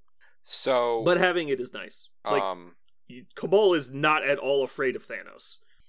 Just a side note: why is Ultron's shitty weapon more expensive than his good weapon? Oh yeah, did you notice that? Where it's like, why would I strike you when my energy blast is so much better? Side note. I talked about that when we were rating Cabal. I know. It was but it just dawned on me again. That's a misprint, right? Like, There's no way his shorter range attack is just objectively worse. Yeah. Like, yep, it is. Okay, I'm just checking. Did you just notice that? No. I thought of it. I know I've used Strike before. Yeah. I've definitely used Strike in games and not realized it because I don't play Ultron very often. Yeah. Anyway, all right, so we like it. It's good. But it is an embarrassment of riches. That's a good way to put the term. Like, but I rated it a 7 with all of that in mind, knowing that's, like, when you were like, well, Cosmic Invigoration is very restrictive. This card is way more restrictive than Cosmic Invigoration. But even that, knowing that still, that this card is still a 7. It's so good. I have no problems with that being a 7. Parker? Yeah, I said 7. 7 it is. Moving on, we have the Criminal Syndicates, All According to Plan. Okay. On our battle reports, there's a chance that All According to Plan may show up in lists that it's not actually in, because when I'm typing all webbed up, sometimes it pre-fills to all according to plan and I don't catch it. So if that ever happens, just know that it's supposed to be all webbed up if there's Peter Parker in the list. It's like, they don't even have Kingpin. What's going on? Yeah. Like, that's why. It's autofill. All according to plan is a reactive card. During the power phase, any number of Criminal Syndicate characters can spend any amount of power they want to play this card. If you collect 10 or more power, which I think it's funny they say 10 or more. You're like, I would also like to add in 4 extra power. There is actually a situation where it happens. Where you I can go ahead and finish the card. I'll explain it then. Okay. Take the priority token. Basically, you get priority during the power phase if you spend 10 or more power. But why would you want to spend more than 10 power? I kind of wish it said steal the priority token. Because they did miss the opportunity there. Instead, we're starting a Liam Neeson franchise. Mm-hmm. Hey, turn your phone off. Oh, yeah. Whoever that is. You're holding it. I think it's okay. You might get your notification. I didn't know it was on volume. All right. Check. All right. So, the situation, it's been ruled this way, although I agree with Richard, who brought this up to me. It doesn't make any sense.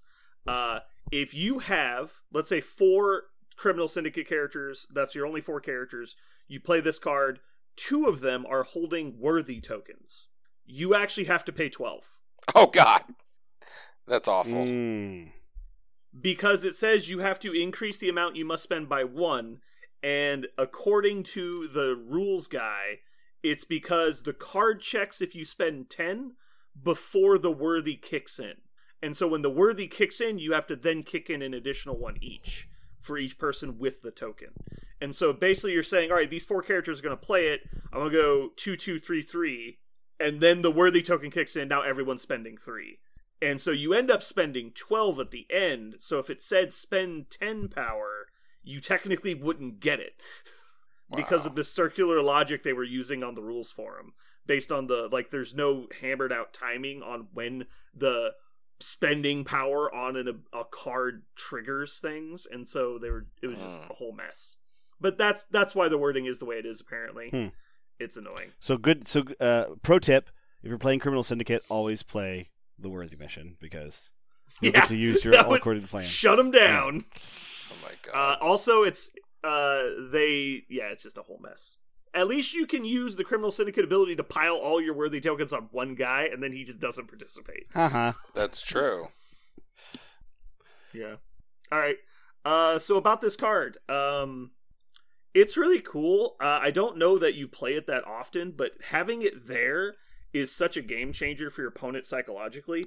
Because there's always turns where it's like, oh, it's okay, I can be super reckless with my important character here because I'll have priority next turn. Well, knowing that there's the opportunity that won't happen will cause your opponent not to go for those plays more often than not, which will then put you in more favorable positions to not play the card. So it's kind of like the threat of all according to plan is better than the effect, because your opponent has to, or at least should, plan for this card happening, because there's some really bad situations. Let's say all of a sudden charging in an injured Valkyrie at the end of a round made sense, knowing that she was going to get to go first next turn, but now she could charge in and die, and then you never get to activate Valkyrie again. It's not as good. So, it's definitely strong. Jeremy, you've played this before. Did you ever get a chance to play All According to Plan? That's the only. It's good card. Does it actually happen? I mean, I didn't play it, but at the time that's when Criminal Syndicate first came out, and I wasn't exactly sure how to play the whole thing. But now, knowing what I know, no, it's super good. Just being able to snatch away priority whenever, because 10 isn't that many. Especially against, it sounds like a lot. It's really not that many for the effect. Just think about Black Order getting to interrupt their go first train and take Corvus out before he gets to attack. Huge. You're not only taking away an activation from them, but you're taking away a double activation. Because you're taking out Corvus, which is huge, but then they're also losing the premium effect of getting to activate 2 characters before their opponent goes. The amount of work they can do drops by 2/3. It's so impactful against them. Jeremy, do you feel like when you play Criminal Syndicate, do you have 10 power sitting around? Do these characters just not have a lot of places to dump their power? Yeah, in fact, I will have criminals should have all the power, and you don't have any, because criminals just need to stand there. Criminals exist. Like their job is to be there, and your job is to punch me off of it points. So most of the time, criminals will have tons of points, or tons of power. That's not the big deal. And in fact, like I kind of think I'm going to shift into playing criminals again, just because it's a really cool, different way to play it. And that card will be in every criminal list for sure. For sure. Yeah, also, like, 10 power sounds like a lot, but it's pretty rare you don't have 10 power on your characters in a game. Like, early turn 2, maybe, but that's not really when you're playing this. You're playing this card on, like, turn 3 and 4 when the game is about to be decided. Like, you're not playing this just at top of 2 to, like, go first and go take and extract. Like, that's not what this card's for. And so, like, yeah, middle of the game, you probably have, like, 30 power on your characters. Like, maybe that might be a bit much, but that's a lot of power on the table. And plus, you're also doing your builder attacks and stuff. I mean, you have a lot more power than you think when it comes to how much you have. Yeah. Especially if you're I would say most characters on any given turn have between 3 and 5 pretty commonly. And so if you have 5 characters, that's almost 30 power. And especially when, again, usually criminals just want to throw you. They don't really want to fight you, because building power is going to allow you to then do shit to them. So it's usually a bad idea to fight. Criminals don't need to fight you. Yeah, they like playing the denial secure game, where it's like, we're just going to play this nice and slow, get points game, and we're not really going to fight too much. So everything I'm going to do is just going to be push you away and give you 0 power. So you're trying to starve them out. The only reason this card might be hard to play is because you played Shadow Organization on a previous turn. That might be the only reason that this card would be expensive. So let's get to that in a moment. How do we rate all according to plan? So probably a 6. That's how I feel about it. It's a unique effect. Nothing else in the game does this. And as an aggressive player, man, that is being able to say I have priority and there is nothing you can do about it. Because think about what it usually means when you lose priority. It means you had an exceptionally crushing turn usually. It's like, oh, I dazed 3 of your characters. Here's the priority token. I'm sorry. Just kidding. Taking it back and go again and just start because getting to double activate, go last and go first is not allowed in the game for a reason, right? Because you can daze and then KO a character and they never get to go. It's like, it's possible for you to especially if you're playing, let's say you just throw in like a Peter Parker or a Gwen Stacy, which is very easy to see. You can go up webline one of their characters that's already activated in, daze them, and then next turn steal the priority and KO them before they ever get to even attack with the model. Yeah, there's some really powerful combos you can pull off if you can guarantee priority under any situation. I wish this card was not criminal. I wish this was more of a general card that did this. And I mean, it's super, super strong. But then again, the cards that are in your list, lots of them are the same kind of cards all the time. I would love another card of the caliber of a field dressing, and this would be one of them, in my opinion. What would that have to cost? I mean, it'd obviously be restricted, right? Oh, yes, for sure. It'd obviously be on the restricted list instantly. Yes. And so you're giving up a healing card for it, and it would have to cost at least 12, or, gosh... Maybe have it be played by your leader only and have it cost like 6. Like, it'd have to be big. Yeah. But I love the effect that it's there. Turn your phone off. Dude, I'm fucking... It's called Vibrate. I did, man. It's like the 4th time it's gone off. Just twice. He just locks the screen. Yeah, it's off. I just locked it. Come on, Grandpa. Yeah. So, yeah, I mean, but effects like that change the game. And it's really cool to be able to say, okay, do I take a field dressing over this card, or is this card... Like, those decisions are really nice. It's not just, do I want to make you attack a little less hard, or do I want to hit you a little more? This is critical. This is an incredibly impactful card. If everyone could play this, man, this game would be a lot more... tiptoe around your opponent's situation. It would be cat and mouse like a motherfucker. Yeah. You'd be like, can you imagine if Cabal... I'm actually totally against this. Can you imagine if Cabal had this card? It just says Cabal. Game over. You never get to activate anybody. It says Cabal wins. That would be what the card says. Cabal can't use it. Okay, that's all. It just says Cabal cannot use this card. No Cabal. So unaffiliated, except for Cabal. Maybe not this card then, but a card like this. I like this concept. Yeah. No, yeah, I do too. I think what you're looking for is Follow Me. Like, maybe we just need to put more thought into Follow Me. Maybe. Because it's basically get priority. It doesn't give you priority, but it gets you the double activation. Because Follow Me plus Drop Off might be really good. I mean, obviously, Drop Off's not legal, but like maybe that's another reason it got banned. Yeah. Anyway, we need to rate this. Yeah, it's a really strong effect. It's a unique effect. I don't know that it's utilized too much. I think it's a 6. It's above average. I could be talked up, but I think it's at least a 6. Jeremy, hit me with some numbers. I'll go with a 7 because of its potential and what it actually can do. I love the idea of you just don't get to activate, and that's just rude and mean. Like, and that's something that might not should be in the game. But criminals are slow enough that maybe that just doesn't happen. I mean, how many web lines does criminal use? You know, like how many times does criminal drag? Sure. I mean, they're just not doing that to you. Well, but also, I mean, it's easy to throw one character in, but the main reason I'm not hugely all over this card is because they're a scenario-based faction, they don't actually want the priority very often. They want to be able to go last and get you off of a point.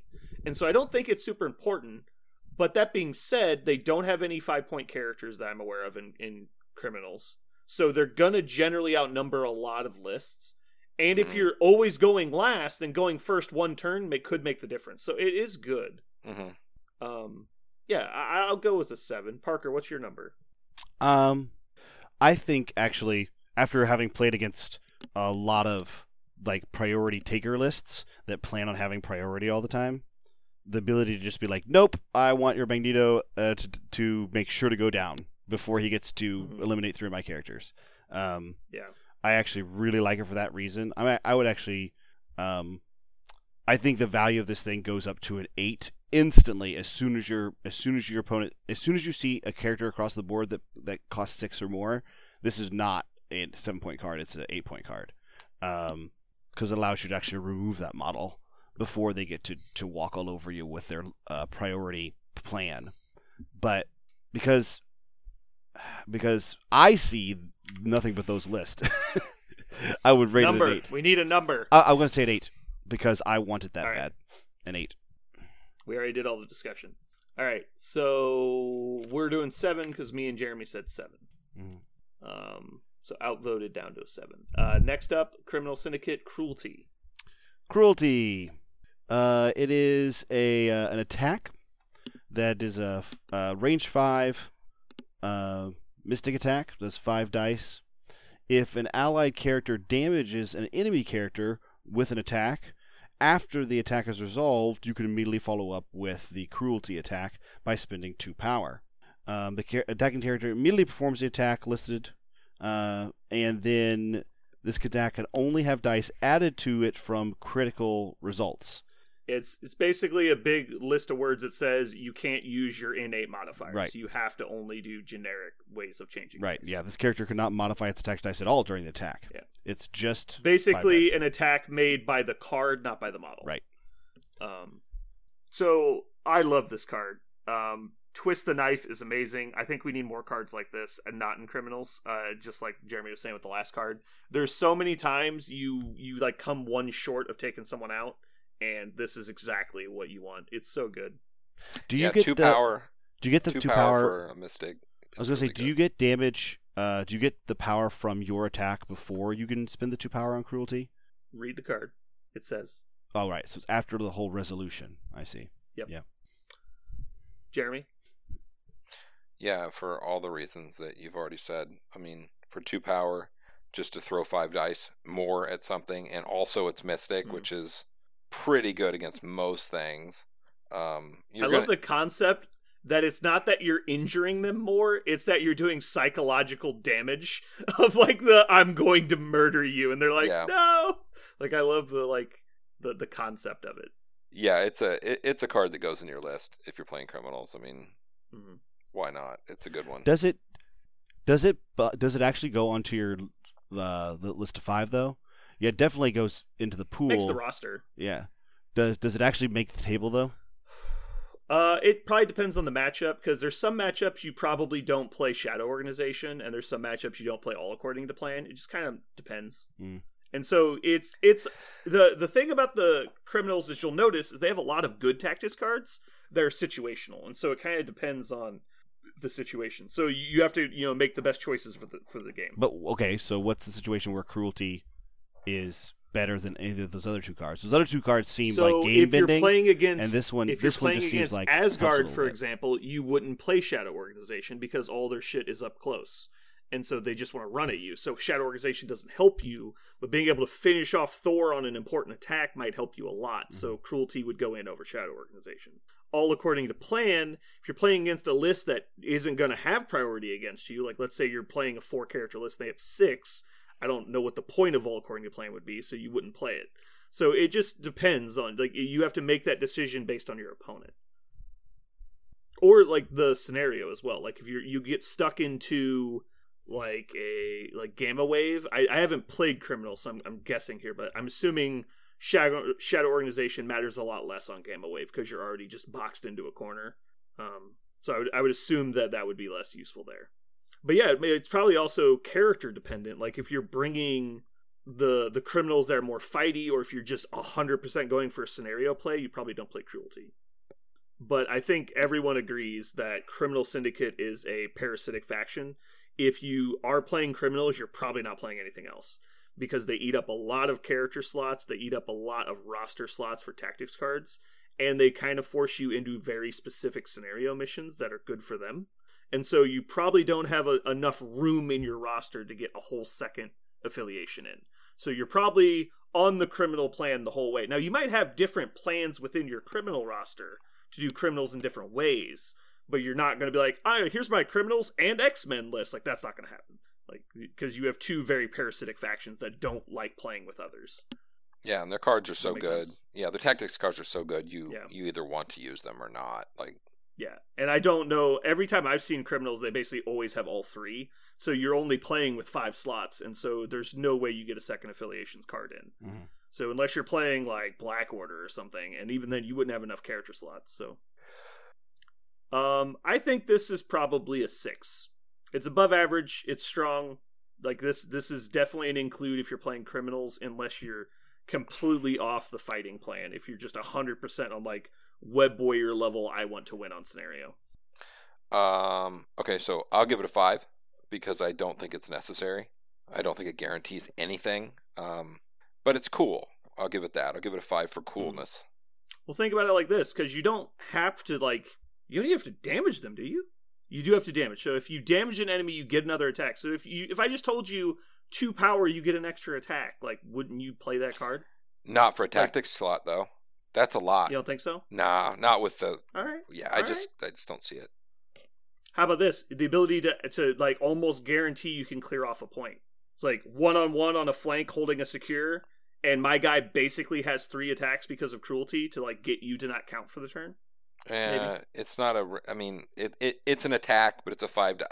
I'm still not sold. It's just an extra attack. I would much rather get a throw or a stagger. I was like, if it's a 1-on-1 against Criminal Syndicate, it doesn't matter because it only counts as 2. Well, 2-on-1 then. Yeah. Yeah, I mean, you know what I'm talking about. If it's going to break if it's going to get you a point. Yeah, the problem is to me, it's just it's a standard attack, and that doesn't guarantee anything. It's fair. That's a fair argument. I'd rather have a throw. Heave-ho is better. No, it's not. You and your buddy that could just be a character that could throw. Exactly. I somehow have 2 characters in one spot. Neither of them can throw, but this is something I care about. Rocket ran up and helped. Idiot. I'm helping. Yeah. How about instead of including Heave-ho, you include characters that have throws? Fucking moron. Anyway. My Heave-ho list isn't built yet. I find it hard to believe that you put 10 characters in a roster and none of them had a throw, and at any point you said, I should have a throw, and then you put Heave-ho on the list, you're like, fixed it. Like, no one has ever done that. Oh my god. I shouldn't need more than one throw. So much. Mm-hmm. Oh my god. It only works one time! Yeah. Like, if Cruelty was printed on a character's card, how good would Cruelty be? Whereas Heave-ho is printed on multiple characters' cards, and they're not even good. That was actually what I was going to say, is Cruelty's... The only character that kind of has Cruelty is Crystal now, because she just gets to drop an extra attack. but Crystal has to pick a different attack, but also it costs 1 more power, but you don't have to damage earlier in the turn. So 2 more power. Does her ability cost 4? Yeah, it's 3. Okay. Elemental Onslaught is 4. It's 4. So it costs 2 more power, but it doesn't require you to have damaged anybody already. But it's similar to this. Like, she's the only character in the game right now that can spend power to just get an extra attack.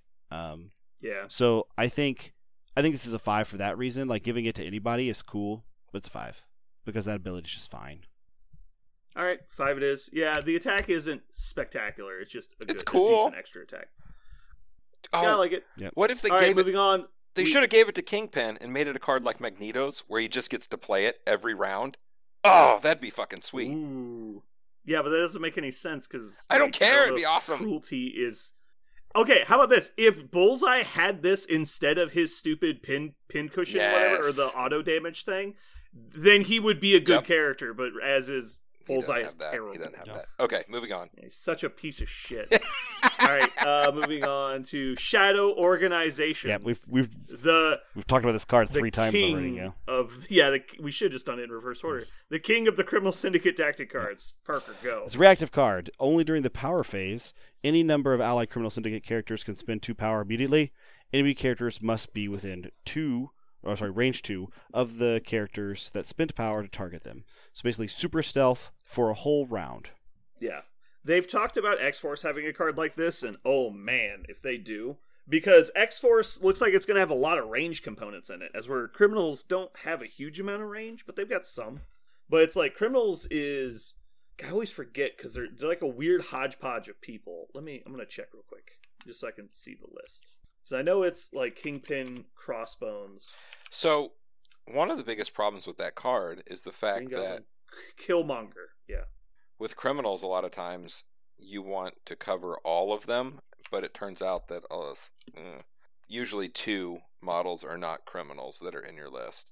And they don't get the protection from this. And also, 50% of the time, you don't need it. It's kind of... Sure. You know what I mean? Like... But that's a list choice. He's like, oh, my opponent is like all melee. Like, I don't need this. So, but yeah, then you just don't put it in your 5. But yeah, probably just having it in your 8 will mean that your opponent will lean heavily towards melee if they're paying attention. Which is fine because again, your tactics cards are affecting the play of your opponent without spending power. Like, that's a good thing. Also, you have characters like Taskmaster in your list that he would love for people to come closer because he's going... Yeah, just forcing the issue. Yeah. It's like, yeah, come over here. Let's do this. Yeah. Like Taskmaster would love for people to get up close and try to deal with his 3 power worth of nonsense. So, think of it this way also. You never have to spend 2 power for Crossbones to play this card. Oh my god. Do you know why? Oh god, please just tell me. Because you weren't dumb enough to play Crossbones! That's why. No, but really because he has aggressive and nobody wants to shoot him for that reason. Because it's like, yeah, I shot that guy. He took 1 damage and walked towards me. That was great. Like, yeah, it was fun. But yeah, also you didn't play Crossbones. So, this is an amazing card. Yeah, I was going to say, when MODOK and Taskmaster have this card at the same time, you're just like, ugh. Like MODOK should not be allowed to play this card. But he does. That's so dumb. But really he does. Dumb. It's real dumb. It's great. MODOK really needed to be way harder to kill. The fact that you can protect your leader who likes to be up, on points, and MODOK and Taskmaster, like those 3 by themselves, if they get 6 power or in the game and they play this on turn 3, it's just so hard. Yeah. I think we're all going to agree this is an amazing card. It forces your opponent to make decisions they don't want to make.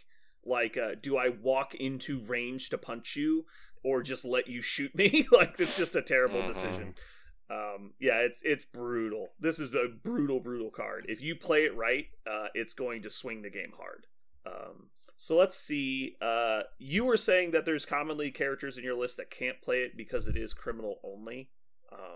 Wow, it's surprising. This isn't bold texted. Usually they bold text the affiliation name. Oh well, weird. Trying to think, who do you've played a little bit of Criminals. Who do you usually bring in as like a mercenary? Is there anyone specific or just people? Honestly, I can't remember. Okay. I always want to bring Crossbones, but I always put someone else in there, and I don't know. Good choice. Well, I'm just thinking, if you know in advance that Shadow Organization is going to be a big part of your strategy, that should affect the characters you're choosing to bring in. They should either A, not mind being heavily targeted on turn 2, or be okay standing back. Like I was saying, like bringing Spider-Gwen in is, I think, a decent choice because she stands so far behind that she's probably not getting heavily targeted anyway. And then she can save, like, if you're having to fight through Shadow Organization and Lifesaver, God, that's a nightmare, right? That is really bad. Because you're like, oh, I finally got to, like, MODOK or Crossbones or, what's his name?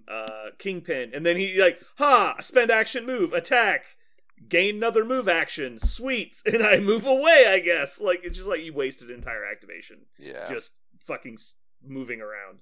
It's pretty crippling.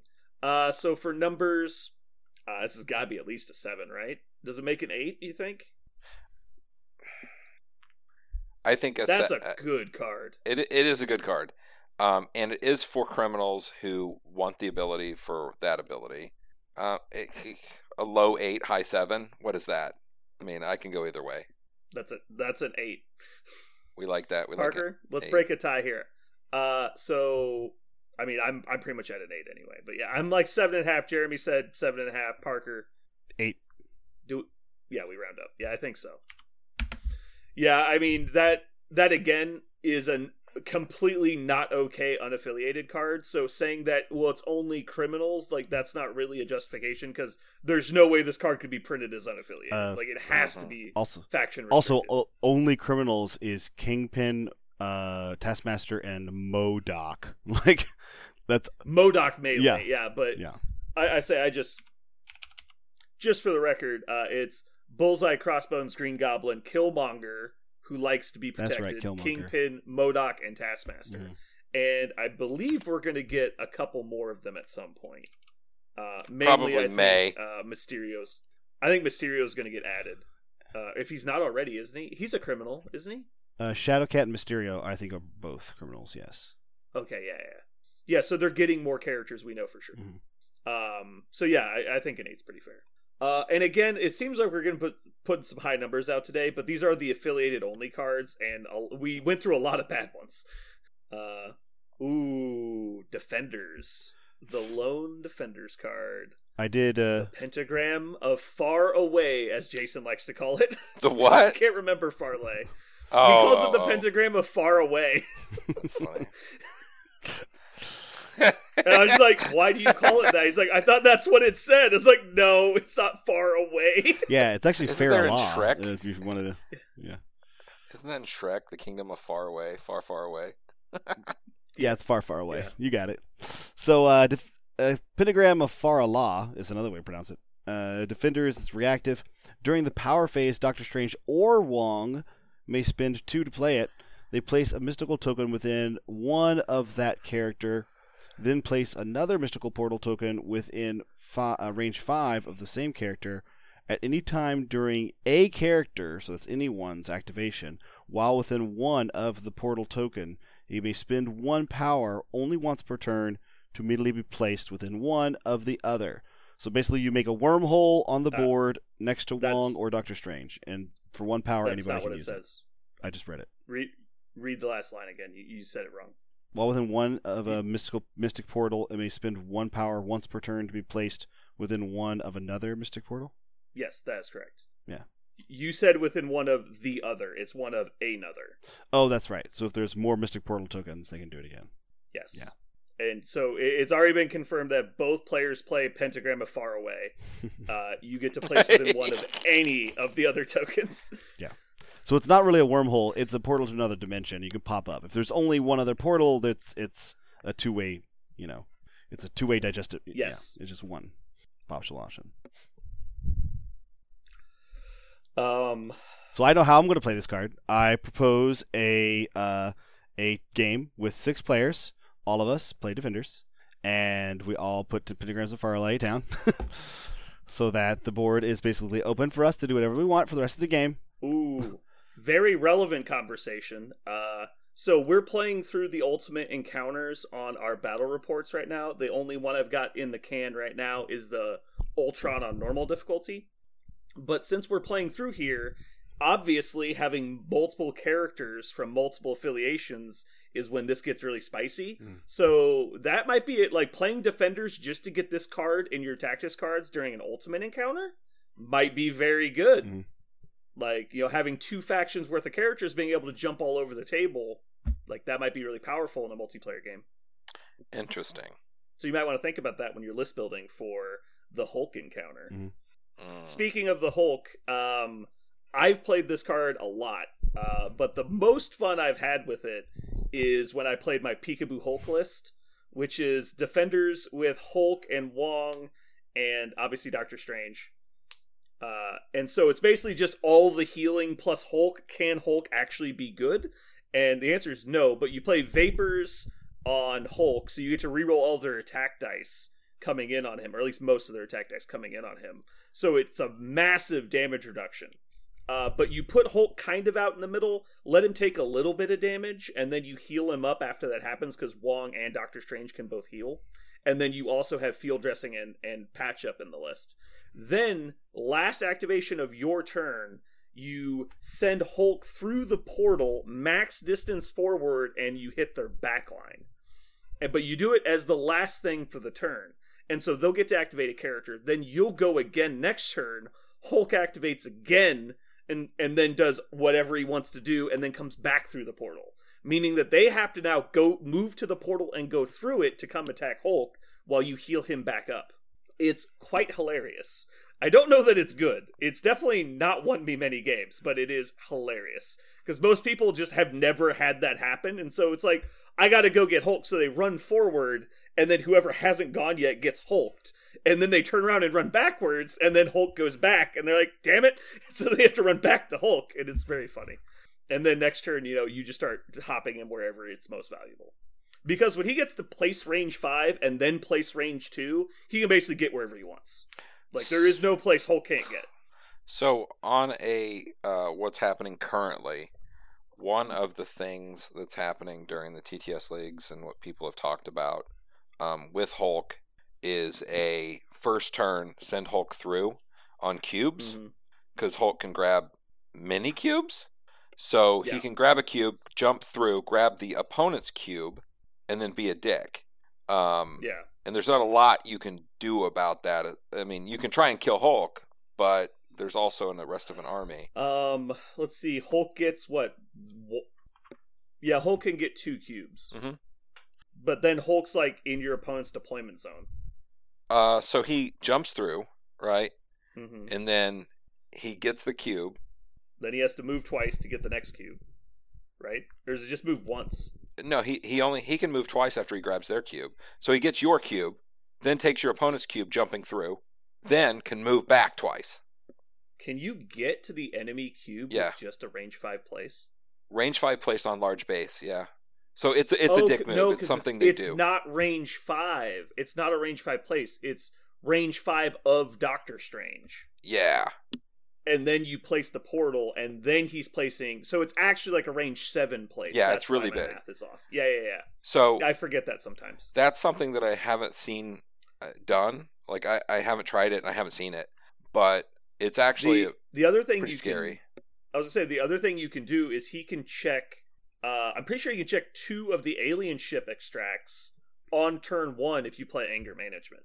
Because he ends up with like 5 power, I think it is, with Anger Management if you want to. And so he moves forward, checks a point, leaps, checks the other point. Sorry. Moves forward, leaps, checks, moves, checks. Do you need cubes for it to happen because of the deployment type of cubes? Because it's which the number of extracts mainly. Yeah. And also cubes is one that you can have multiple, and Hulk gets benefit from being damaged. So it's win-win with Hulk and cubes. And he also gets more power, which is awesome. Right. So you're not reliant on him getting attacked to become valuable. But I think it might be possible. I'd have to check the math, but if you can get to theirs with just the place, you should be able to get 3 cubes. So actually you can get 3. That's the trick. You get let's say you're on the left side, you get the enemy left, then you you move once, get the center, move again, get your left. So he gets 3 cubes on top of 1. Mm-hmm. That would actually be viable. So, yes. Especially if you're playing defenders, because you could actually heal him enough to keep him alive. Mm-hmm. Yeah, I might try that, but again, you have to choose extract or your opponent has to play cubes, but who the fuck plays cubes? It's such a bad scenario. For this exact reason, it's only good if you can exploit it. It is. Yep. So it's good with this setup or with like Asgard because they get to just heal the cube damage if they want. So they get to decide if they want more power or not, which is great for them. Mm-hmm. So that's out there.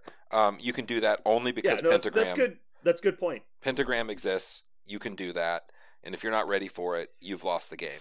You've lost the game. Like, yeah. I mean, this is like half the reason to play defenders, right? Because this card is better than their affiliation bonus. Oh, for sure. Like this is why you play defenders, because Doctor Strange is great out of defenders. This is just the question is, do you want Pentagram? Mm-hmm. And I have played not Brotherhood to get Pentagram before, so it is very good. Yeah. I think it's one of the few cards in the game that you have to play around it the entire game, even before it's played and after it's played. Mm-hmm. It does not stop. I will say that if you don't play against people that play Pentagram and you don't play Pentagram, you need to make an active effort to get practice against it. And hopefully against someone who knows how to use it really well, because this is a huge skill cap card. This card, because it works both ways, it's not just your models that get to use it. You need to have experience playing this. You need to know about different situations that come up, because it is not obvious how this card's going to play out. Because every small decision change on where you put it dramatically affects the later portions of the game in like a butterfly effect, like a rippling. It's like if you have a bad placement with Pentagram and you don't take advantage of it in the right way, or you allow your opponent to take advantage of it, you're opening it up for your card actually benefiting your opponent, which is going to swing the game real hard. And you can't make it go away. No, yeah, this is permanent. It is game long. One of the few Taxis cards that is permanent. Like, you play this card, there are now tokens there. Also, it's much like Mayor Fisk vows to find missing witnesses scenario. If you haven't played that scenario, you need to get practice, because someone's going to blindside you with it, and it's going to be bad. It's very similar to the Terrigen Miss mission that just came out. So you should get practice on one or both of those, and then also you need to get practice with this. This is one of the few cards that dramatically changes the way the game is played. 8? 7 maybe?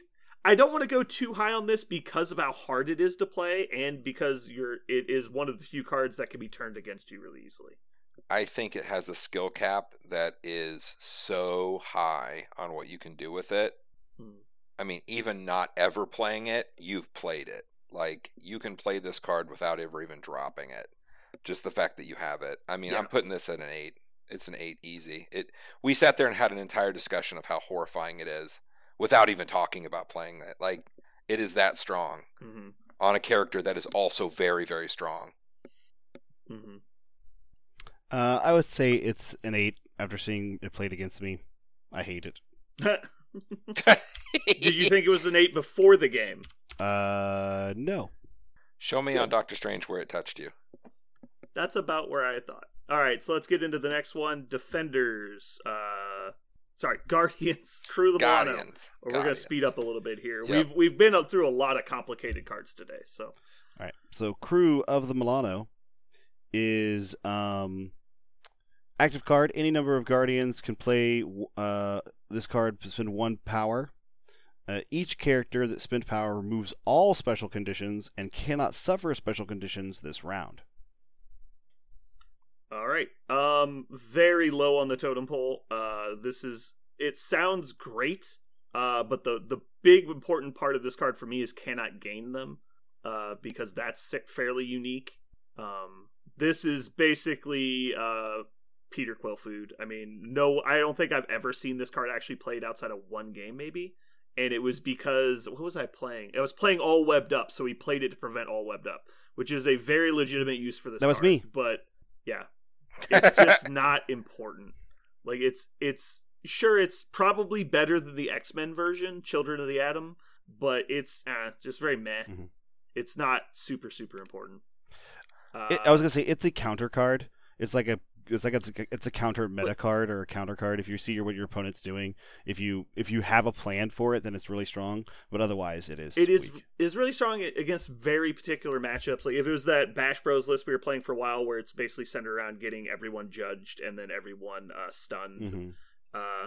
Sure, that's a better situation to play it, but it's just so rare that you're in that situation. Right. Like, first off, your character has to be attacked by an enemy effect that actually applies negative effects. Then you have to not get dazed or KO'd by the effect, or before you activate. Then you have to activate the character before any of this matters. Mm-hmm. It's like, okay, like, sure, that happens 1 in 10 times. I don't know. It's really cool that cards like this are in the game, and I think this is what the majority of the cards of the game should be. They should be helpful situational cards that will get you out of bad spots if you planned right. But this is not a powerful card. Yep. This is basically taken to throw away to get wing it tokens. That's what this card is. I specifically remember everyone saying, "It's like, yeah, I only take this for wing it tokens because I feel bad throwing away other cards." I'm like, yeah, that means it's not a good card. Yeah, why are you doing that? Yeah, I always play it. All right, in my anti-bleed Guardians list. That way I can't get. Oh, your anti-bleed? Yeah, my anti-bleed prevents it. I'm gonna go with a 4. I was headed at a 4 too. I'll just say it. It's fine. I also believe it's a 4. In agreement. Next up's gonna be Lovable Misfits. Okay, so here's another one. We're gonna take a big deep breath. Yeah. Here we go. Get it. It's an active card. Any number of Guardians spend 1 power to play simultaneously, and then each character that played rolls 1 dice. If that character rolled a crit or a wild, they may immediately either make an attack with a power cost of 0 or immediately gain 2 power. If they rolled a hit, enemy characters within range 3 of that character holding or contesting an objective suffer 1 damage. If they roll a blank or a block, they may immediately advance short. If they roll a skull, the character that rolled the skull and all other characters within range 2 gain stun. Complete each character's roll in the order of your choosing before moving to the next. So the interesting part of this is the most common result is advance short, and the most uncommon result is stun all characters within 2. Everything else is an even chance. I mean, obviously it's chaos, right? Mm-hmm. Like we know it's chaos. You cannot plan around this. Now there are times because 2 of the effects affect enemy models within range 2 or 3. Mm-hmm. The other effects either let you move or attack people. So you can make educated guesses. This is probably a card you need to get some reps with, so you know how to position your characters to get maximum effect out of it. But being that the most common result is advance, then obviously that's probably going to be what's happening most often. And your positioning probably doesn't matter a lot if your bonus is advance. It's a solid card. I'll say I love this card because for the randomness you get, you only cost 1 power, and 1 power is so easy to do in this game. Sure. The fact that you can get the fact that all the effects, even the one that causes stun on yourself, is. By the way, if you play Lovable Misfits and Cor the Milano, you won't be stunned. So, sure, you did it. Just that's worth 2 Tactus cards and 2 power each on my characters, so I don't stun myself. I'm just saying, wow. It's a thing that exists. Right. Parker, you're done. You're done. I'm not saying you. No more I'm talking not saying for you. You should do it, but if for some reason you rolled a whole bunch of skulls and points, then you're like, oh shit, I just accidentally stunned. You get to see if you stun yourself first. Right. Okay. Yeah, what I'm saying is, if you stun Angela, if it's Groot's activation, and you stun Angela, and you need Angela to not be stunned, you know this later for the turn, well, then you can then immediately remove it. So you're in a faction that actually can deal with it. I understand what you're saying. So when do you play I'm just trying to get to the point where we talk about relevance. It's functionally everything is effective for 1 power. Even the thing that says you can do an attack, if you can't actually do an attack with a character like Groot with short ranges. If you're within range, too. Yeah. The problem with this card is, you think about the list you're playing. because if either Groot or Rocket roll a skull, both of them are stunned. That is bad. Yeah, so rolling a skull is not a fantastic solution. But in this particular faction, it would basically it forces them to spend a power. Right. Also, if Groot rolls a crit or a wild, that's basically a no gain because he doesn't need power and he doesn't get to attack very often because he's usually not standing in melee range when you're playing this card. I would think maybe your opponent has like rushed you and run past all your other people and they're just standing next to Groot. Sure, it's possible, but more often than not, he's probably just going to gain 2 power if you roll that result. Groot and Rocket don't want to roll a hit because there's probably not enemies within 3 for the same reason. Blank or block, actually pretty helpful for them. And then obviously Skull is super bad because you're probably going to hit both of them if either of them roll it. So your two, in my opinion, your 2 most important characters for your roster don't actually like this card very much. Obviously Rocket loves the Crit or the Wild because a free attack on Rocket is amazing. But it just seems like the risk for reward on this is like subpar for those 2 specifically. Now, other characters like Drax and Gamora, if you're playing her, Nebula, Angela, all like most of the effects. Mm-hmm. And so the value goes up a lot with them. But I think, in my opinion, the reason the list works, and it's not just running at you with melee figs, is because you have the anchor of Rocket and Groot in the back. And that's such a powerful module and combined with the efficient melee and short range characters that you have. And so I'm just saying that this card isn't amazing. It's not always gravy, is all I'm saying. I think that there's definitely a situation in which you're looking at Rocket and Groot and you're going, I'm not going to spend 1 power on these guys because it's not going to help them.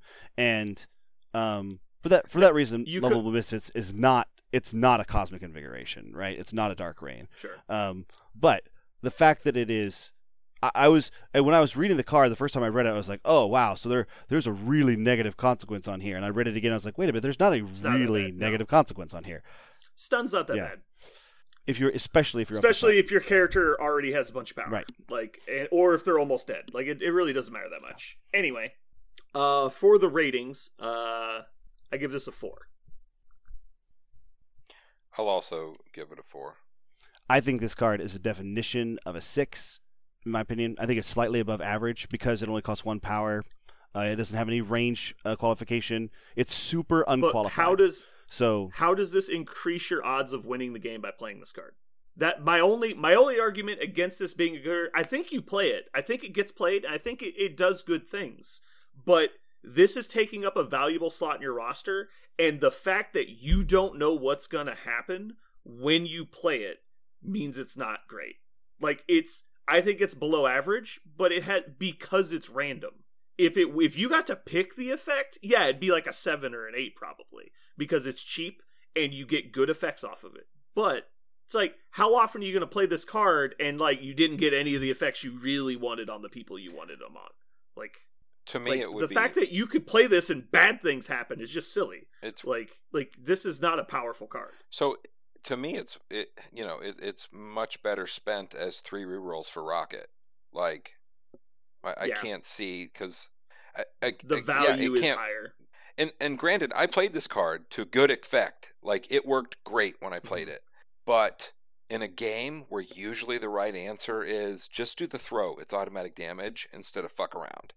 Usually that's in my opinion, the absolute best case scenario for this card is it's just Wakanda Forever. The absolute outside chance that you roll crits and wilds on everybody, it's just Wakanda Forever. It's okay. It's there are cards better than this card in other affiliations that are just good. They're not crazy, they're just good. Well, I would give Wakanda Forever more than a 6. I wouldn't give Wakanda Forever a 5. Right, but that's because it's a 25% chance for each character to get Wakanda Forever. But the other options are not nothing. They're not 0. It's not like Wakanda Forever or nothing. But it's not even that you need Wakanda Forever. It's that you know what Wakanda Forever is going to do. You can make a plan. When you go to play Lovable Misfits, who knows if your plan's going to get better or worse as you play the card? It's just so crazy that you can't control the outcome of this effect. That's why I don't want to go higher, because you can't plan around this card. Now, part of the fun is that your opponent can't plan around the card, but it's I need to get to that point. Lovable misfits. Oh, I stunned myself. Oops. Like, or it's like, I get to attack. Well, that doesn't get me to that point. Like, I'm still not in range. Like, Drax gets an attack when he's not within range too, because you wanted it in advance. Or, Groot gets an advance when he has to stand next to Rocket, or God forbid stuns Rocket. Like, there's bad things that can happen, and the odds of you getting a better effect is, more likely. But you're also, like, so there is a good part. And it's probably more likely than not you're going to get a positive effect in general. But some of your characters have a chance of getting negative effects too. And some of the effects just won't do anything. It's just like, yeah, you're getting some reward. Yeah, there is risk. And there's a lot of mediocreness in the middle. Like, yeah, it's not expensive, but it's taking up a valuable slot. That's where I have the problem with it. I'm gonna stick with I still don't think it's average. I think it's above average. I'm going to stick with my 6. I think that it's an above average card. Because of the way I think Guardians plays, I think it's a 6. I think they would appreciate it happening more than rerolls, I think. But the fact that you could turn it into rerolls means if you never get the opportunity for it to be useful, then you have something to do with it. I don't think it's a 7 or an 8, but I think it's a 6. All right, so me and Jeremy said 4. Parker says 6. Moving on to Inhumans, we have Inhuman Royal Family. So the Inhuman Royal, we're gonna blaze through these because these guys suck.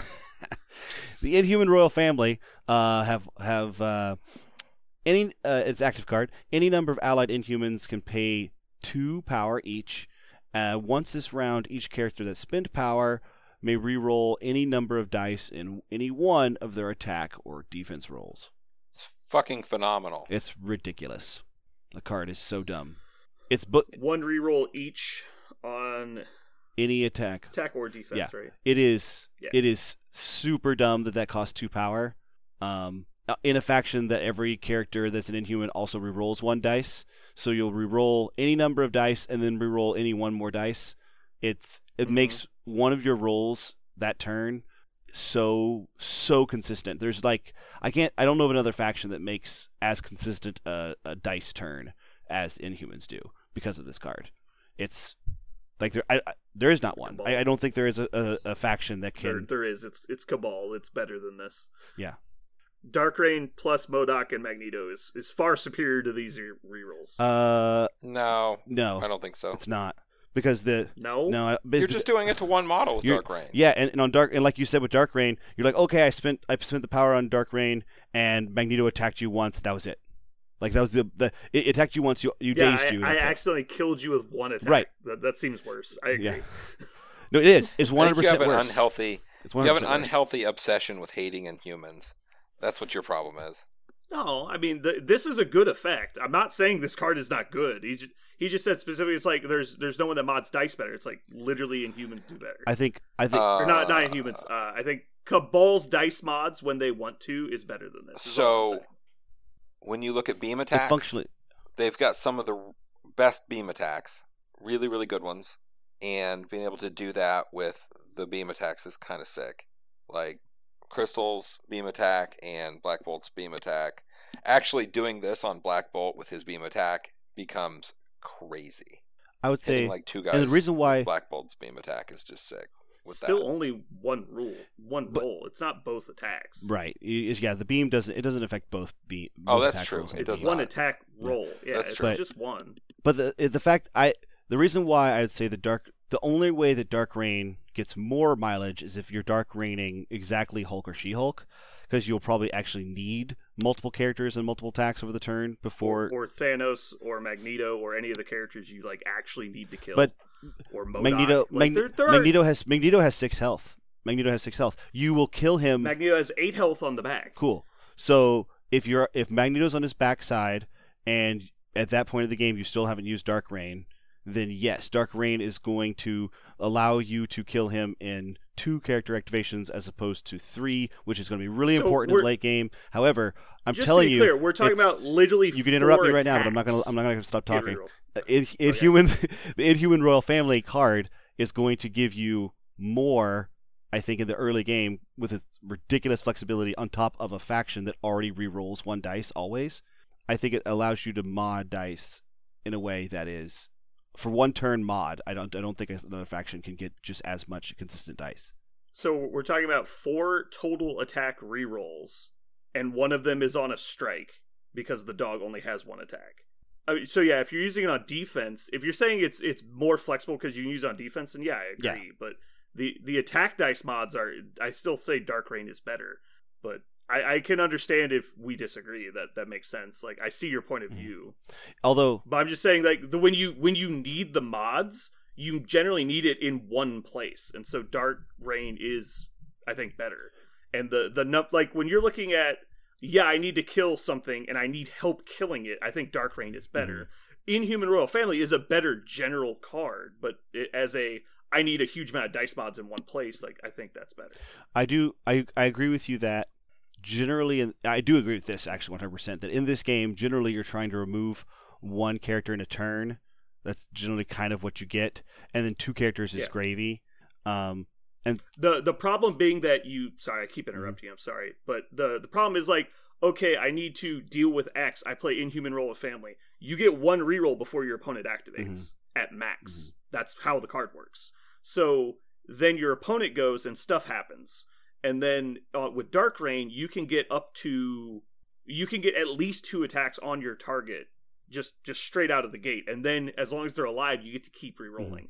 And so its potential is much higher. This has a much lower floor and it's more versatile.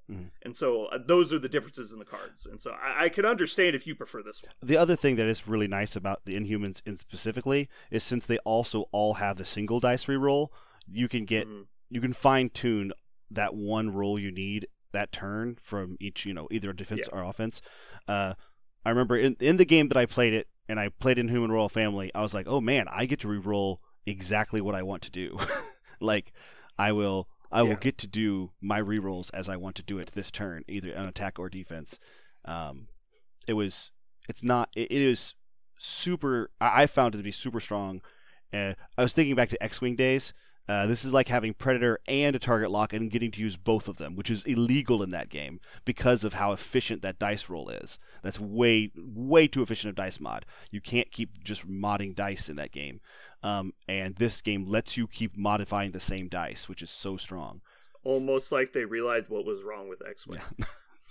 So I think that's the other reason why the Inhuman Royal Family, I think, is super strong card. Although I will say one check against it is it does cost 2 on every character that wants to use it, whereas something like Cosmic Invasion costs 3 total, and this one could cost 8 to get the full efficiency off of it, which is a bunch. It's a lot. So. Yep.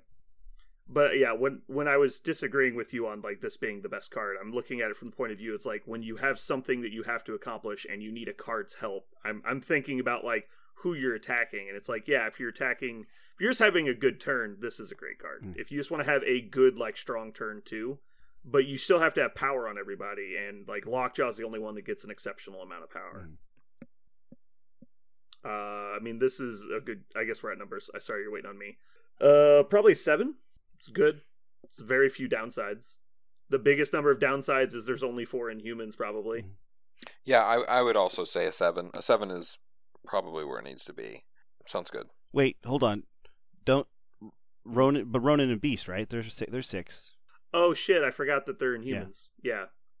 Beast will have so you don't have to play the garbage characters, then yeah. Beast will be fun. And Ronin will definitely. Ronin will have power. Yeah, you'll just stop playing all these bad characters like Black Bolt and Karnak and Crystal. When Karnak's in the game, he'll be bad. Actually, I want to talk about this at some other point, but have we seen so far a character that was printed on the art of a tactics card that hasn't been teased? That isn't, like, very recent. Like, I don't think we've actually seen them draw a character on a card that we didn't eventually get, right? I can't think of it. I went back and the famous one was Carnage. The famous one was War Machine on Drop Off, right? Everyone's like, well, when is it happening? Yeah. Well, we know it's happening. Right, now we have pictures of the model. Like, we know he's coming. And then Carnage was another one, and Carnage is coming. Like, I think everyone on a card... I'll have to go back and double check, but I think everyone on a card has been teased or is very new, so we can't yet say they're not coming. Anyway, so Parker, what was your number on this? I would actually say, in this faction, for its efficiency, I want to give it an 8. I want to give it an 8. I know you do, because you love Inhumans, and I knew you were going to say 8 when you said the name of the card. All right, so 7 it is. All right, next up is Adelan Rising. Is that the way you say that? Adelan Rising, or is it Attilan Rising? I think you're Adelan. I think that's the way they usually say it. Far away. Far away. Just for clarity, I have confirmation it is Farley, and the second A is silent. Okay. Because in the audiobook I'm listening to that was written by Jim Butcher, and I don't remember who voices it, but he talks to Doctor Strange in the book, and he says he mentions Farley multiple times. Okay, cool. Unless, that random voice actor just didn't know what he was talking about. You're like what was it? I'm listening to another audiobook right now, and it's another Marvel audiobook, and it is the inventor used his soldering gun, and it was like, what the fuck? Soldering? Yeah, I was like, ugh! It's like, what was it, Dais or Dias? He said Dias. Marsters did, right? Dias, in 9 separate times he said Dias. Every time he said Dias, I was like, Dias? What's a... like nails on a chalkboard. Or you just didn't know what the fuck he was talking about. For the first time, I was like, what's a Dias? Must be some sort of magic thing. Magic. Okay, Adelan Rising is an Inhuman card. Active, any injured Inhuman character can play it. All allied Inhuman characters gain 1 power for each allied injured Inhuman character. So... Garbage. I found out when I played it, I was like, this is going to be a really cool card. It got me 2 power. Nope. Ta-da. Yeah. Well, even so, it's like, remember the last time your injured character needed more power? Right. Remember that? Yeah. Pepperidge Farm remembers. Yeah. All right, can we move on? This is a 3 at best, right? I mean, sure, there's some times that this is going to be useful, but okay. There's already comeback mechanics in the game that don't take up a fucking tactic slot. Let's get out of here. Don't require all your characters to be injured. Yeah. Well, no, I actually think the way the faction plays, they have really strong rebound mechanics, and that's good, but this card is not required. Right. It certainly has uses, but your fucking guys generate a lot of power, and their whole thing is power sharing. Why do you need this card? Yep. Anyway, when I played it, it was a big lot of didn't matter. So yeah, you're looking at it why isn't this anything else? 3, Jeremy, number? 3 is fine. I actually give it a 2. It was very underwhelming. I'm gonna give it a 3 because it is potentially a lot of power. Terrigenesis. Ooh, I like that one. Spooky rock ghost babies. Wait. I'm sorry. I'm imagining the moment of Terrigenesis. It's supposed to be a very holy ritual in their culture, and they're just spooky rock. And now we welcome the spooky rock ghost baby. Yeah. Well, you didn't watch Agents of S.H.I.E.L.D., right? No, I have not watched Agents. Multiple Terrigenesis happen in the show. Mm-hmm. And it's actually a really interesting thing that happens, because I didn't know Inhumans were a thing. When I watched the show, I was like, holy shit, it's turning them to stone! Yeah. I was like, oh my god, they're dying! And then, you find out later on Inhumans. Yeah. But, they basically just get petrified by this gas, and it's the end of Ghostbusters. Shit, I guess they're rocks now. We just move on. But yeah, it was really creepy. So Terrigenesis, any Inhuman character can spend 3 to play it on their active turn. And then you choose an enemy character holding a civilian token within 3 of this character, so they have to be within 3, and roll 4 dice. You deal damage to them equal to normal crits, wilds, and damage rolls. If the enemy character is dazed or KO'd by this damage, you immediately score 2 victory points. So it's another victory point grabber that will also daze or KO the person who's holding the civilian token. So they'll drop the civilian and you score 2 points. Yep. In a faction with comeback mechanics, yet another comeback mechanic. This time for victory points. This is actually just a good card. Mm-hmm. The good card part is the 2 victory points. If you just play this to do damage, it's very underwhelming. Right. But if you can catch somebody, I almost view this as a better cruelty, right? Like, you're basically saying, oh man, I failed to kill you, and I really need that thing you're holding. Can I have it? And like, you play this, you're like, please? Yeah, so... And the problem with this and you just gain 2 VP on top of it. Yeah. Now, this is far better than the Counter-Strike rolls, because you're 4 dice, all damage counts. That's actually a good thing. So you're averaging 2, not 1 on 4. So it's actually pretty likely to do damage. And who knows, you could spike and do 4. Yeah, very good. Jeremy? I like it for both parts of it. And even just... Oh shit, I was supposed to give a number first. Sorry. Well, I like it for both parts.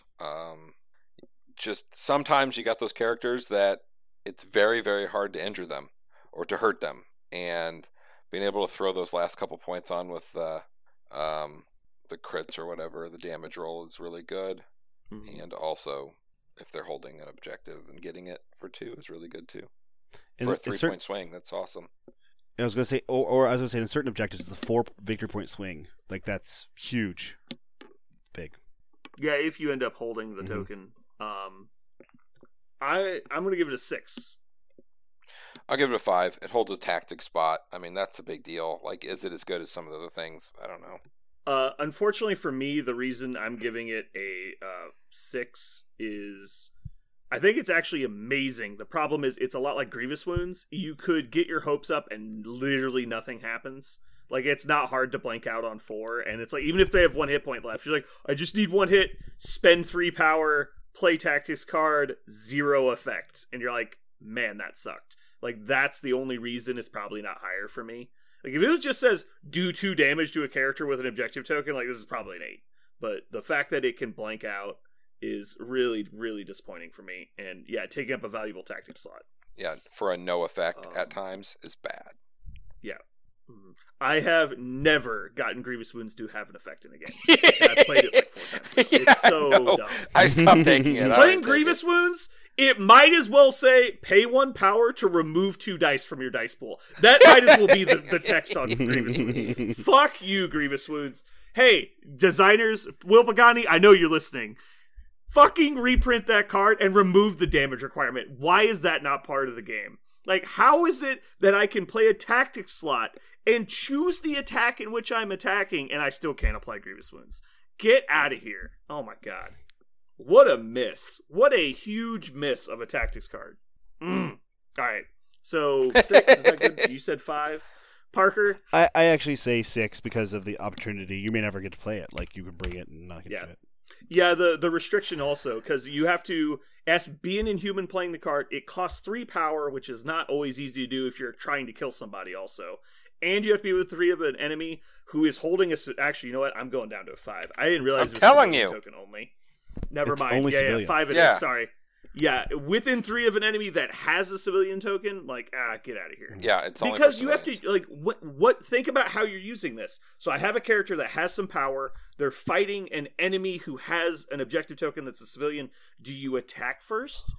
Do you play this card first? Like, what if you attack them and spike and you just kill them? Like, I don't even get to play Terragenesis. Like, I'm trying to soften you up so I can Terragenesis you to kill you. It's like, yeah, I just killed you by accident, so this card does nothing. Yeah. Can you field dress them? I'm actually down to a 4. So can you field dress them and then Terragenesis? Ha! I got you, idiot. Yeah. Can you do that? I have to check. Field dress? I don't think so.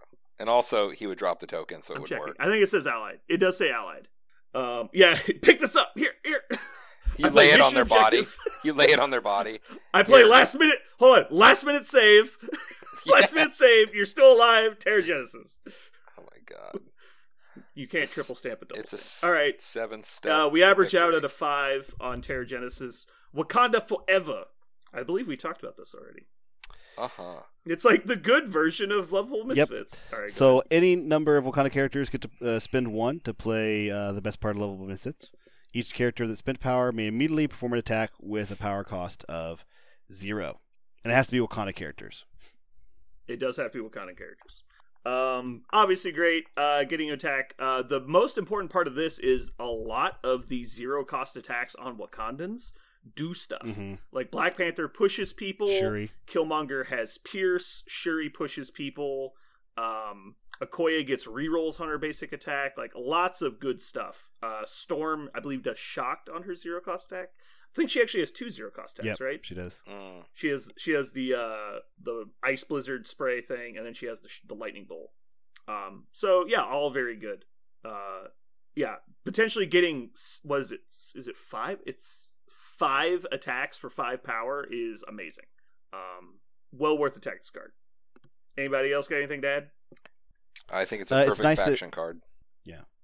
It's also nice that so many of the faction members have like a ranged attack, and just so that they will get it, even if you're not up close, you'll get it. It's really easy to see it happening. Yeah. Yeah, it's just the 2 4-pointers that don't have a range attack, and obviously, you know, you're probably playing Wakanda Forever on one of their turns, so it's basically guaranteed they're going to be in range. Yeah. One of the her other 0, Storm's other 0 is a beam attack even, so she could even beam. Yeah, exactly. Yeah, probably a minimum of 5 attacks. For Whole credit. I just realized if it did damage, they gain stun, so it's auto. It's an auto stun. Oh, it's just on damage. It's not on. Yeah, wild. It's an auto stun beam 3 on a Wakanda Forever. That's pretty good. Not to mention, potentially Shuri can give you upgrades on all of those. Yep. Like, so all those have potential rerolls in addition to Okoye. Yep. All right, so numbers. This is at least a 7, right? It's in a faction that wants to use it. They have a lot of really good. Ooh, Parker's excited. I think a 7's good. The only reason it's not higher is because their damage output is not insane. I think I'm going to let Jeremy go first. It's his turn. Yeah. For a faction that has a model like Shuri, I mean, like you say, you've already said it. All their attacks do shit. Even Killmonger, he has the hit you harder button, and when he does it on his turn, he gets to hit you with his big attack with extra dice. It's the perfect tactics card. It makes something happen that a lot of those effects are guaranteed. It's really cool. Anyway, that's an 8 for me. Yeah.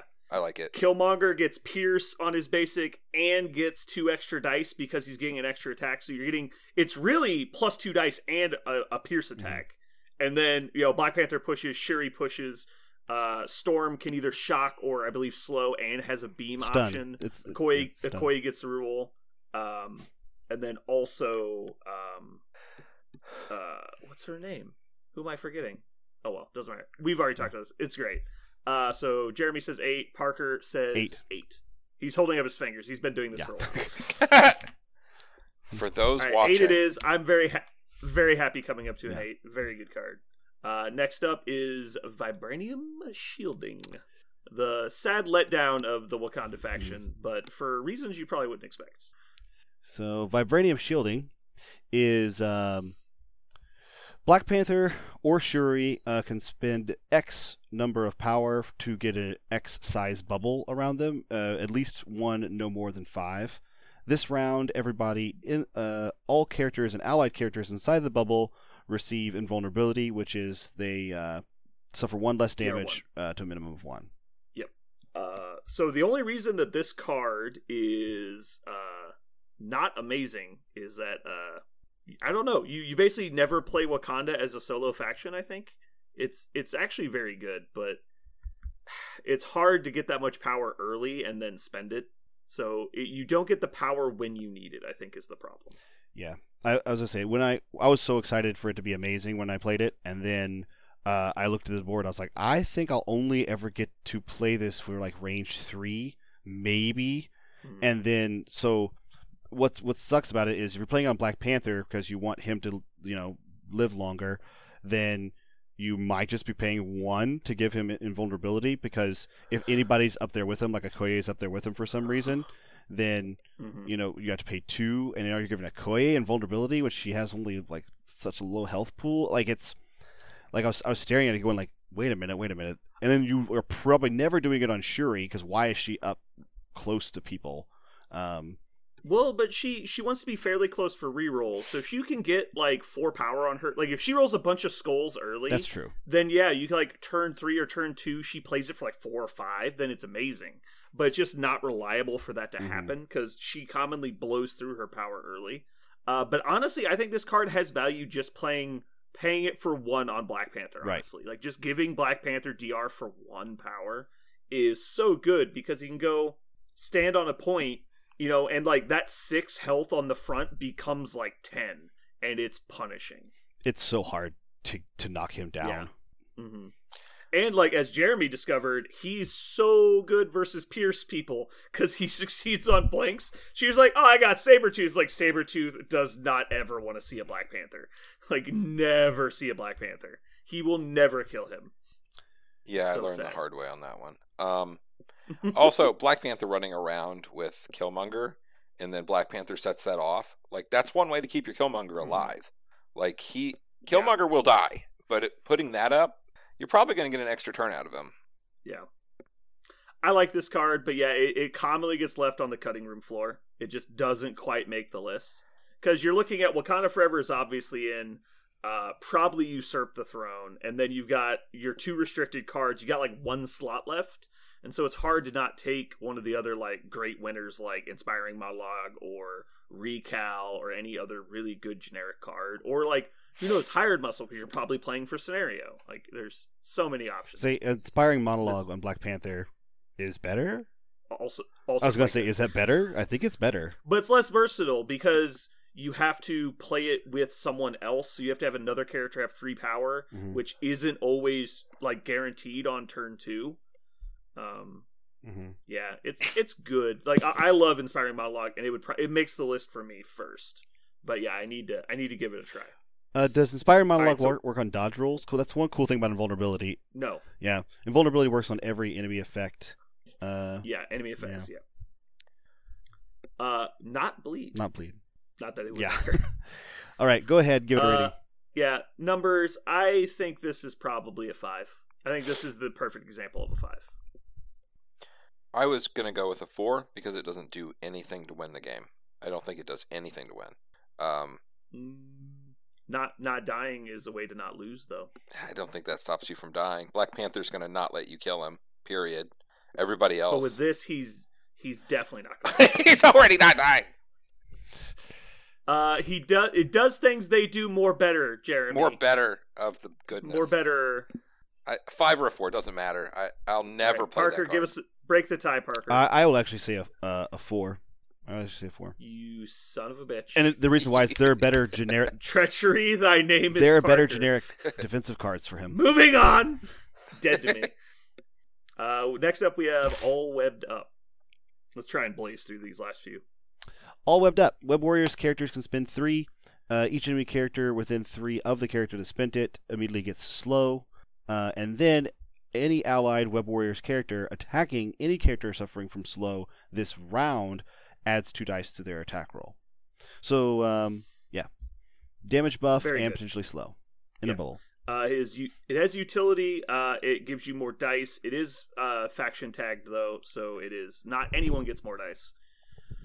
So big deal about this one is some characters like Thanos or really Thanos is like the big one. Doctor Strange and Magneto to some level. They have such good defense. Captain America is a great example too. Such good defense that they're almost guaranteed to stop a good chunk of your attack. And so Wakanda Forever against those characters has a lot less value because throwing 5 dice at 8 dice or 6 dice, even though like technically your dice are more valuable than theirs, is just such weak returns that you're really looking for the exceptional spike to happen for you to actually deal meaningful damage. Because if like Captain America with Inspiring Monologue, or you've got Doctor Strange pumping up his defense and healing, or you've got Thanos just being Thanos, or you've got Magneto with cover and 6 dice, like they're stopping so much that your average attack roll of 5 dice isn't doing anything. So what this does, instead of giving you higher quantity, it gives you higher quality. There's not a lot of cards that do this that aren't giant piles of shit. So, All Webbed Up, on top of a good attack already, you're getting to the 7 or 9 dice range of attack pools that you can repeatedly hit them with because it works on all attacks. That is very good. Like, just Miles can get to 8 dice with this card without spending power. Like, that's insane. Like, 8 dice starts punching through those really, really premium defenses. That's why I think this card is exceptionally good. because it's not just like one time more dice, it's multiple times more dice, and it's not like one extra 5-die attack. Like Cruelty doesn't do anything to those guys because they're not taking damage from a 5-die attack anyway. It also causes your entire your opponent's pieces will never be close together because of this single card. They're not going to let you do that. Yeah, the psychological factor. Yeah, there's a huge amount there. It allows Web Warriors to fight, because without this card, they're not punching through anybody. Like, they'll nickel and dime a guy, but not many. This card allows them to punch up. Yeah, for sure. And so, 7? Conservatively, I think it could be an 8, but I want to know what you guys think. I'm going to go with a solid 7. I think I'm going to say you still have to be positioned for it. Yeah, you have to be positioned for it. Your opponent can avoid it most of the time if they try, but it allows Web Warriors to play in different ways. If they didn't have that card, it's a single tactics card that allows them to play differently. So that to me brings it from a 6, because it's just a fighty card, right? It brings it from a 6 to a 7. Like, it really does matter. That card matters in the game. Definitely, yeah. As a Web Warrior player, like, it definitely, you feel the difference when you don't have it. Also, there are going to be more Web Warriors characters, so it potentially is going to gain effectiveness later on. Because we don't know, the next Spider-Man being released might be more of a fighter than the current one, who's just a controller. And sometimes slow matters, you know. Being slow sucks sometimes. Yeah, I was going to say, if this was just a bubble of give 2 damage, 2 extra dice, I would say, like, that's really strong. But it also gives slow. I think that's actually the thing that's really strong, is it forces your opponent to deal with a slow also. So I like the rating of a 7 for this one. You all webbed up at exactly range 3 and then impact webbing and push them short, and you're like, goodbye, and they're like, no! Yep.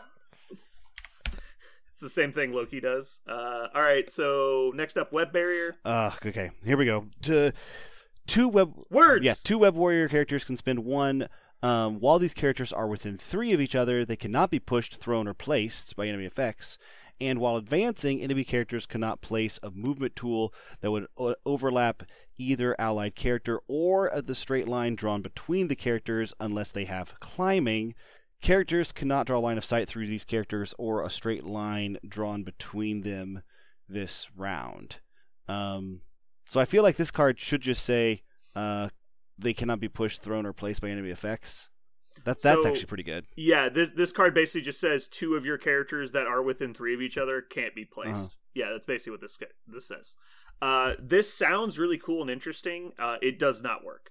The situation you would have to be in for this card to have value is just irrelevant to the game. Yeah. Like, you would have to be very far away from the targeting character already, and the 2 characters with the web barrier would have to be just barely standing in front of you for anything to matter.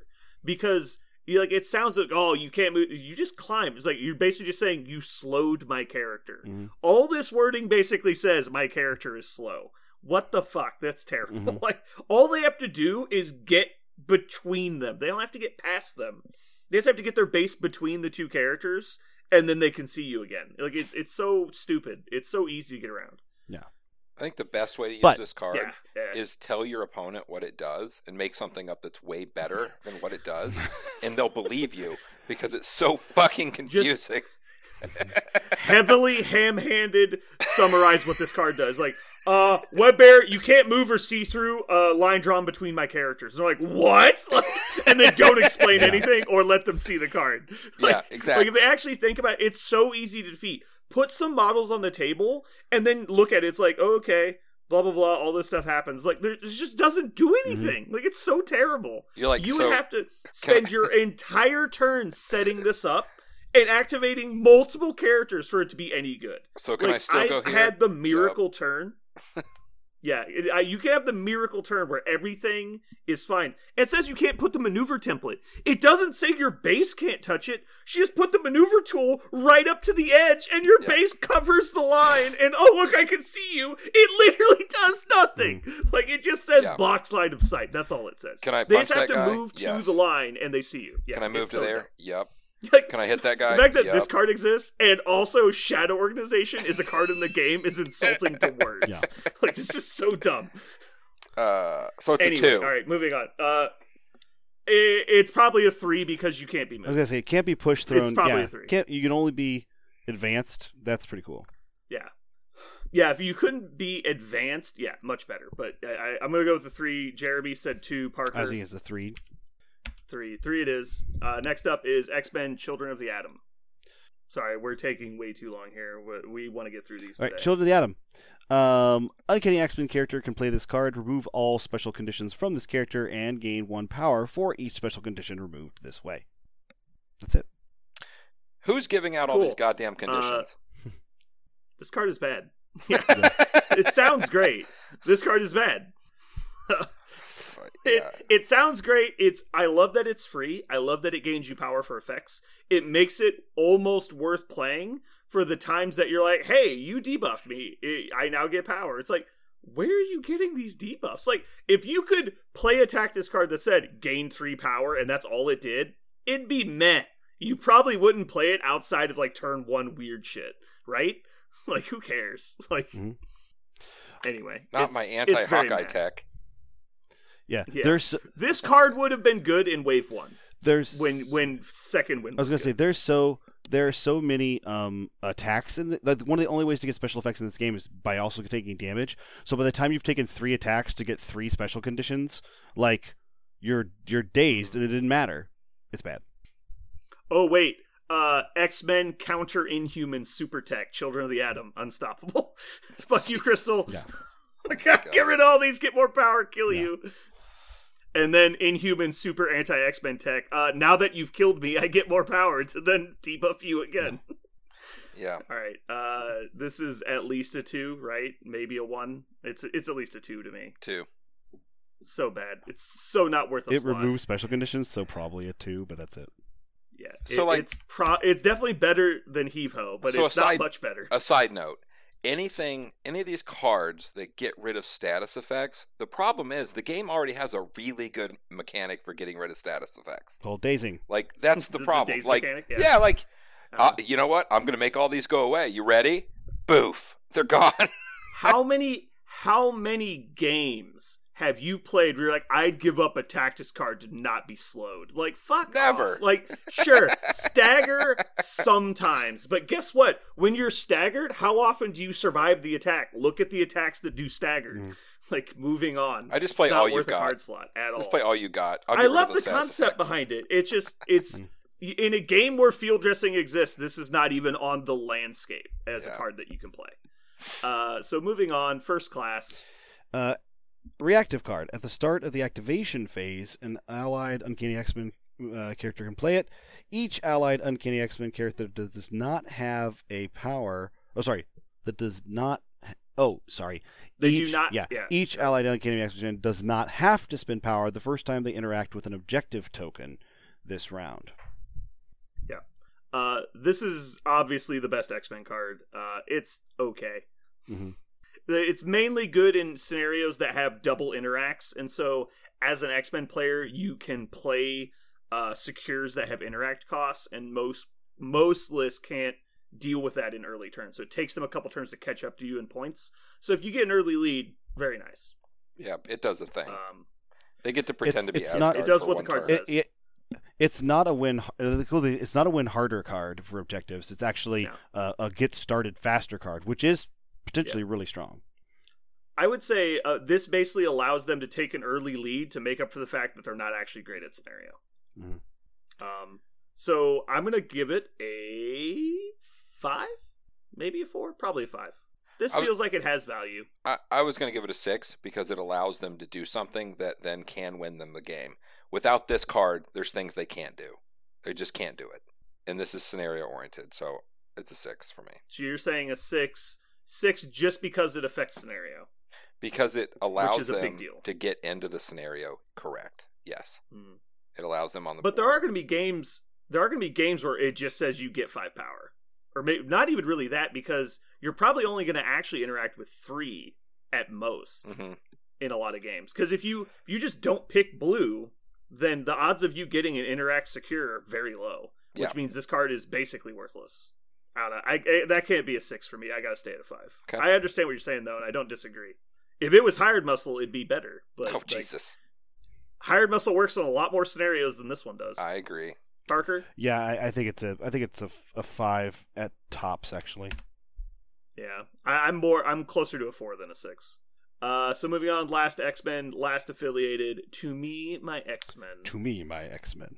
So, a character with an uncanny X-Men leadership ability. So that's Storm and Cyclops. Right now.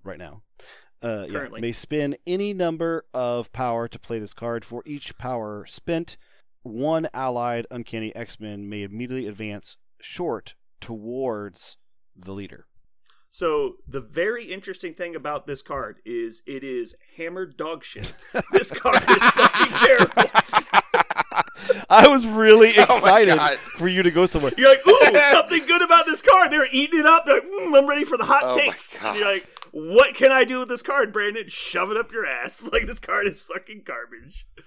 No, but in all seriousness, this is basically that we're sorry about Cyclops, and if you want Field Leader without Cyclops, I guess you can have it.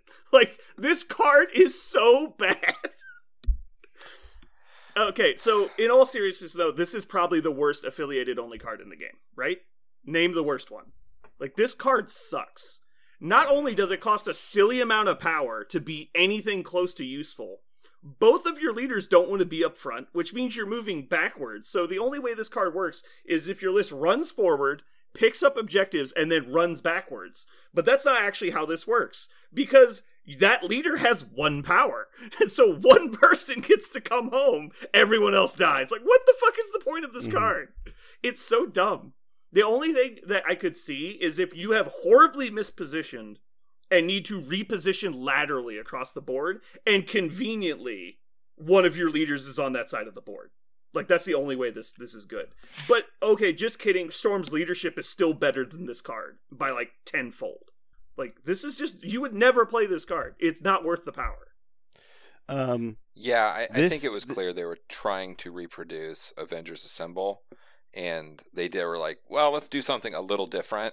And it just isn't the same at all. If it was bad and not useful. Yeah. I also, I actually, I 100% think they were going for the iconic line, right? To Me, My X-Men is the iconic line. And so, like, how do we make To Me, My X-Men actually be a thing in the game? Well, the character will just want the X-Men to come closer to them. And you're like, well, that's actually really bad always. And you're like, okay. This card is a camel.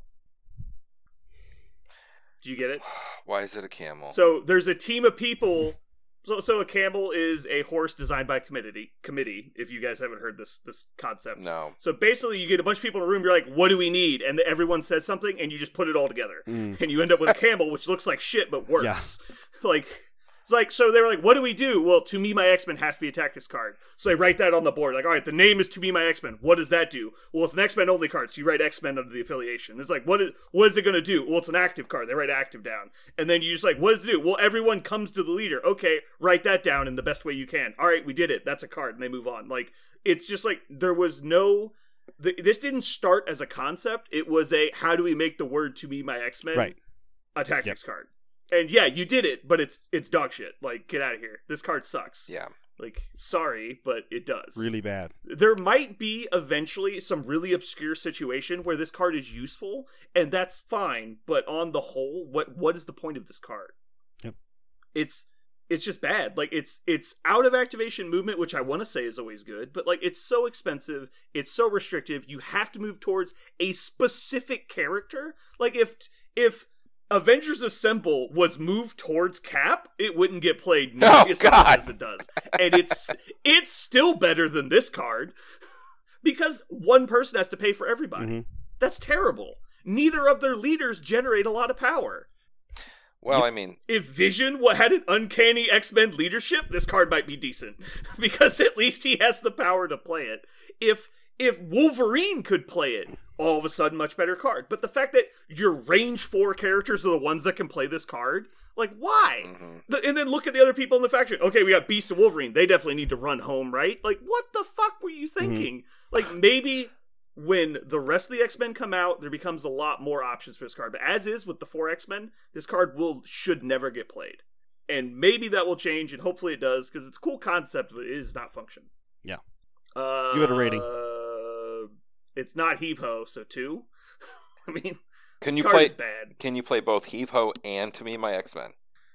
You legally can, so you would officially accomplish losing if you did that. If you put both of these in your 5, you would have to be one hell of a player to win that game. I'm just saying, like, you'd be challenged. Heave-Ho plus To Me My X-Men, I defy you to win a game that your opponent is also trying to win. Like, I feel like you just would be so all lucky you need to do is play Guardians of the Galaxy and just turn it into rerolls. Yeah. Mm-hmm. Yeah, you can't. It's Uncanny X-Men I know. only. I'm just That's saying. why I'm saying.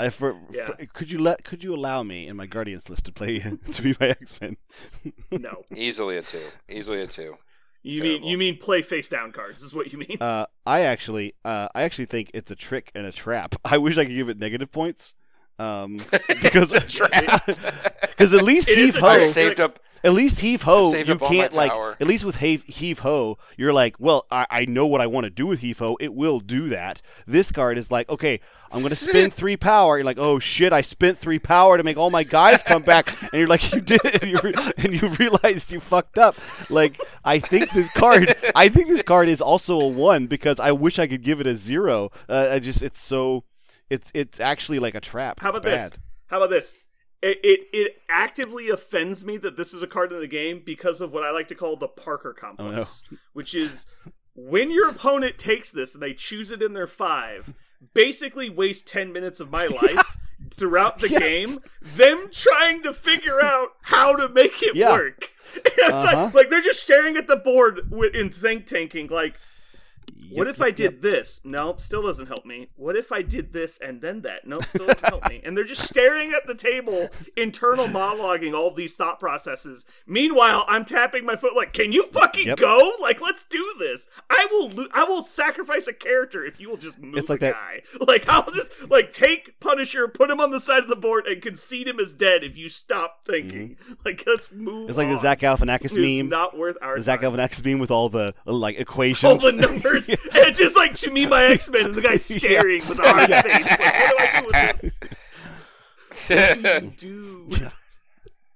All right, I'm at a 1. This card sucks. Yeah. And it blows my mind because so many people have put this in their 5 against me and then just stared at it. I have never seen this card played. I don't expect I ever will. Like, the only time you play this is like you're teaching someone the game, like, how does this work? And you like walk them through it just for the fun of it. Like, there's no value in playing this card, in my opinion. It's so bad. I hope we get so much hate mail for this. Oh my god, I will respond to infinite messages about this card and be happy about it. This card is trash. So combined, the X-Men cards are an 8. I just put a 1.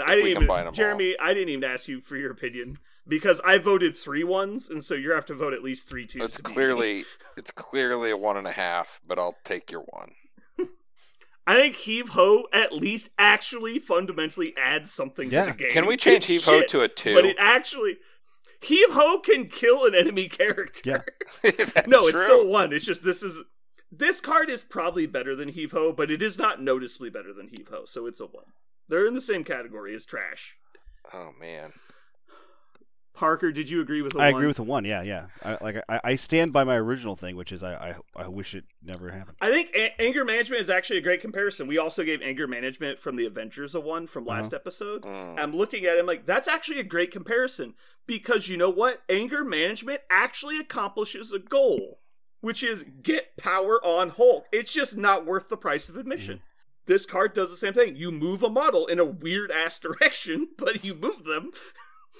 It's like they were so worried to think about if they could move their models, they never thought about if they should.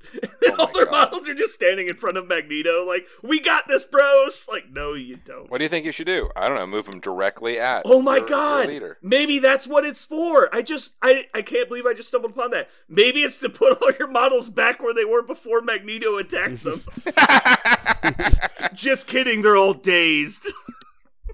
What a pile of shit. Oh my god. Right. I think we've hated on this enough. That was fun. I had a lot of fun bitching about this card. Alright, that's going to do it for us today because we've run super long. Sorry, Parker. No Comic Corner today. That's just fine. We got to get Hell out yes. of here. Alright. Okay, thanks for joining us, guys. This has been Brandon. And Parker.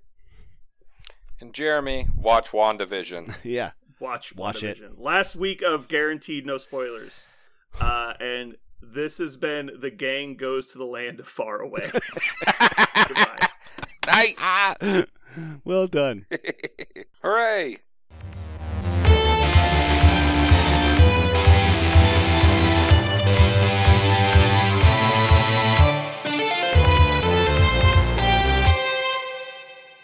Parker, you're podcasting. Yay. Yeah, I've been podcasting this whole time. Still podcasting. Do you guys ever listen to Jack FM when you're in the car? No. Do you guys know what Jack FM is? Yes. No. So it's a radio station that was made on a budget as an idea. Basically, they just upload all of the music you would want to play on the radio, and they just play it on shuffle, and they don't have DJs. And so it's either playing a commercial or playing a song. There's no in between. Oh, that's funny. And so you have to listen to dumb people talk that you don't want to listen to anyway. And it costs them basically nothing because they basically just hit shuffle and go.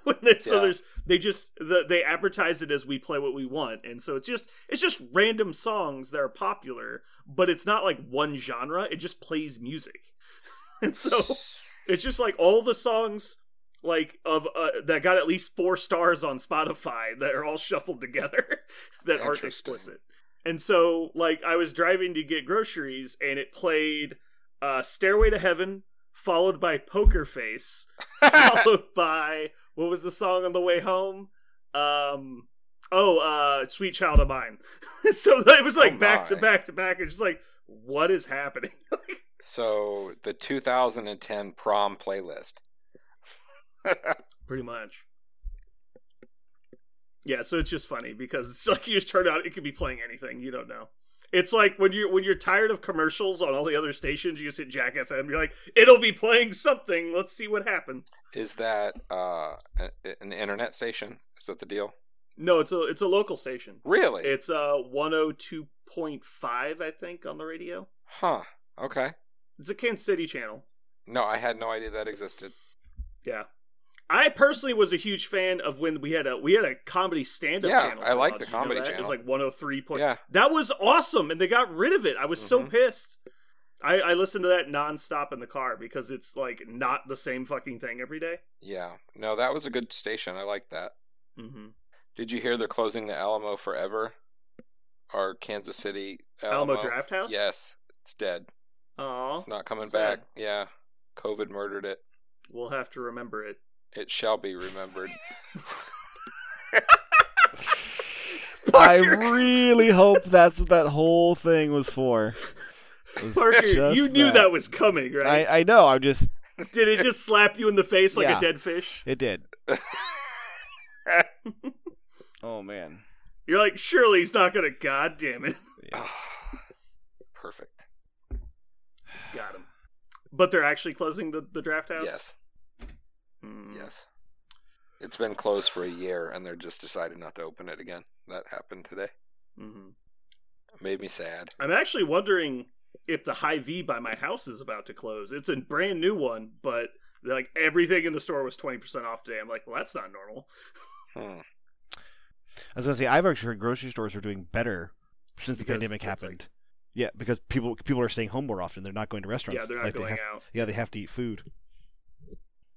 Yeah, there was I heard someone talking about the, people who are getting vaccines, and they're like, can we get the grocery store workers some fucking vaccines? Like, they've been only in the middle of it the entire time. Mm-hmm. I thought that like high risk individuals would be like number 1 overall on the list, right? Is that not true? Because it's actually like frontline workers are number 1. Hospital was number 1. Medical, yeah. Hospital employees. Yeah. And then after that, it's like old people, like as far as I can tell. High risk. Yeah. They're in Kansas. They're now on teachers. I got my first vaccination on it was yesterday, and I got it. I did not get it through my school district. There's just right now you can get them anywhere. You can get a vaccine right now. You can get them if you are a teacher or if you are over 65. You just have to sign up when the appointment's available. So somebody sent me an email saying, hey, a bunch of appointments are available, because my district is going back fully in person for the the hybrid students, the students who elected to go in person, are going to go back in person in 20 days, less than 20 days actually, and so a lot of the younger teachers in my district are still not vaccinated, and unless they got vaccinated like this week, like in the next couple of days, they wouldn't be by the time the kids showed up, and so they were jumping on some of the ones they were doing. So I got mine at a Price Chopper in KCK. Nice. I think my school district is going back to school like next week, like full back to school, is what I heard. All right. Any other cool pre-ramble stuff we got today? We're trying to keep the WandaVision spoilers off the podcast right now. Although I want to talk about it because it's good. Well, I'll say this for WandaVision, and then we won't talk about WandaVision anymore. The end is... No, I'm just kidding. It is happening Friday. We usually drop our podcast Friday night. This coming Friday, which will be the 5th, is the last episode of WandaVision. So we will not talk about WandaVision until next week's podcast, which will release on the 12th. And so you have until the 12th to be guaranteed spoiler-free on the podcast. Mm-hmm. After that, no guarantees. All right, I guess we're ready to just get into it, aren't we? Do we have anything else to do?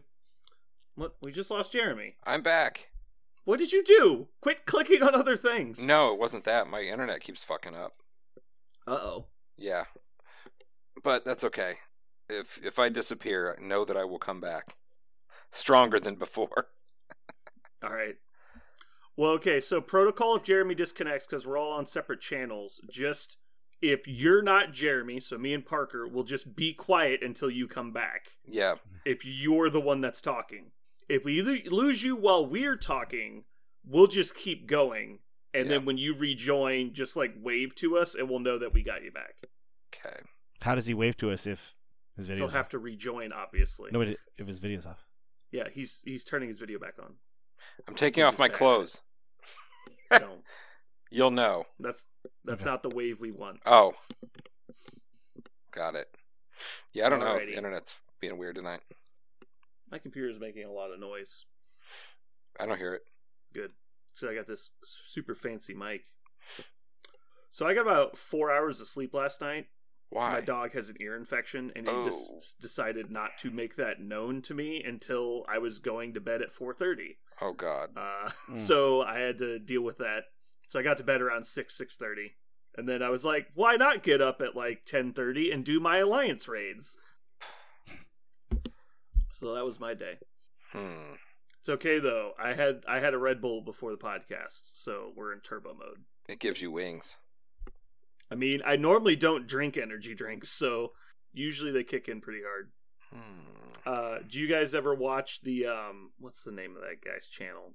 He's just some YouTuber guy that makes funny videos, but he's like the Milwaukee guy or the Midwest guy or whatever it is, but he does little skits making fun of like people from Minnesota or Wisconsin. Okay. I've not seen this. But they do one making fun of IKEA, and so it's basically they're in a conference room, and there's a third party guy who's just a regular dude, and it's like him and this other like hipster like douchebag looking character, and they're both like, and they're drinking espressos out of cups of coffee. They're like the size of the cups from Friends, like they're like bowls. And so these giant cups of espresso, and the meeting starts, and they're basically just being mean to the third guy, and they're like, man, we got to come up with an idea to make more money on selling furniture. And so they start drinking and they just keep getting more and more animated and over the top the more espresso they drink. And they're like, what if we don't build the furniture, we make the customers build the furniture? He's like, yes. And then he cracks open a Monster Energy drink, one of the white cans, and starts pouring that into his espresso. And you're like, oh god. He starts drinking that, and it's like, yeah. And then we make all the furniture out of styrofoam, right? It's like, and then the next time it cuts back to them, he's cracking a Bang energy drink and pouring that into his cup. And then they just keep going more and more and more. It's like, what if we named all the furniture Swedish names, even though they're not Swedish furniture? He's like, I love it. Everything will be like Frugentag, and nobody will know what anything is. And then he cracks a 5-hour energy and pours that into his cup, and he's like, yeah, let's do it. and then they're like, we'll build a maze inside the facility so you can't leave. Like, once you come in, you must buy furniture. That's the way it works. And then he's pouring like pre-workout into his cup. Like, he's like, I need more. And then they end up like writing so much stuff on the board that the idea board looks like the IKEA board. And like, I got it. We'll call it IKEA. God. Then they leave. Like, dude, let's go get drinks. You never see them again. It's pretty funny. Mm-hmm. So that's basically how I am right now. Right. Speaking of funny shows, you guys ever watch Letterkenny? I hate that show. Are you serious? I don't watch it, but I hate it. Oh my god. I don't get it. I just don't get it. So, Jeremy, it's amazing that you said that. I am watching it right now. Mm-hmm. I'm actually, something just popped up on one of my favorite, when when they meet the boobs innuendo girl, and he and the whole scene is her making like obvious jokes and reference puns to her chest, and the whole time he's asking her, so you'd ever seen Hot Shots? Hot Shots 2? Airplanes? Like he's trying to get her to admit that she's doing this on purpose, and she's like, nope, I have no idea what you're talking about. And he's like, like some. I will say you can watch that show. It reminds me a lot of. It reminds me of Seinfeld in some ways, because you can watch Seinfeld for a while and just be watching it, and it's just something to watch, and then all of a sudden, like, something gets you, like something really, really good. Like, obviously the people who are writing it did a really clever people, and they created something really special. That's what Letterkenny reminds me of. It reminds me of Seinfeld like that. The show's about nothing. 90% bullshit. Yeah. But then randomly it's amazing. Yeah, most of the show is just the main characters talking to each other, which is actually most of the show is Seinfeld. They're just talking at a table. Yeah, just dialogue. There's it's very rarely a really zany situation. Yeah, the deadpan dialogue delivery is what gets me. Just the way that the main character talks just cracks me up. Yeah. Every episode featuring the Amish, I just I laugh crying. I tried to show the episode where they convince them to come to their house to help them build something. Oh my god! The whole time they're convinced that they're trying to convince him to smash. He's trying to convince him to smash his wife. He's just like, I'm sure they want us to breed with the wife. I'm sure they do.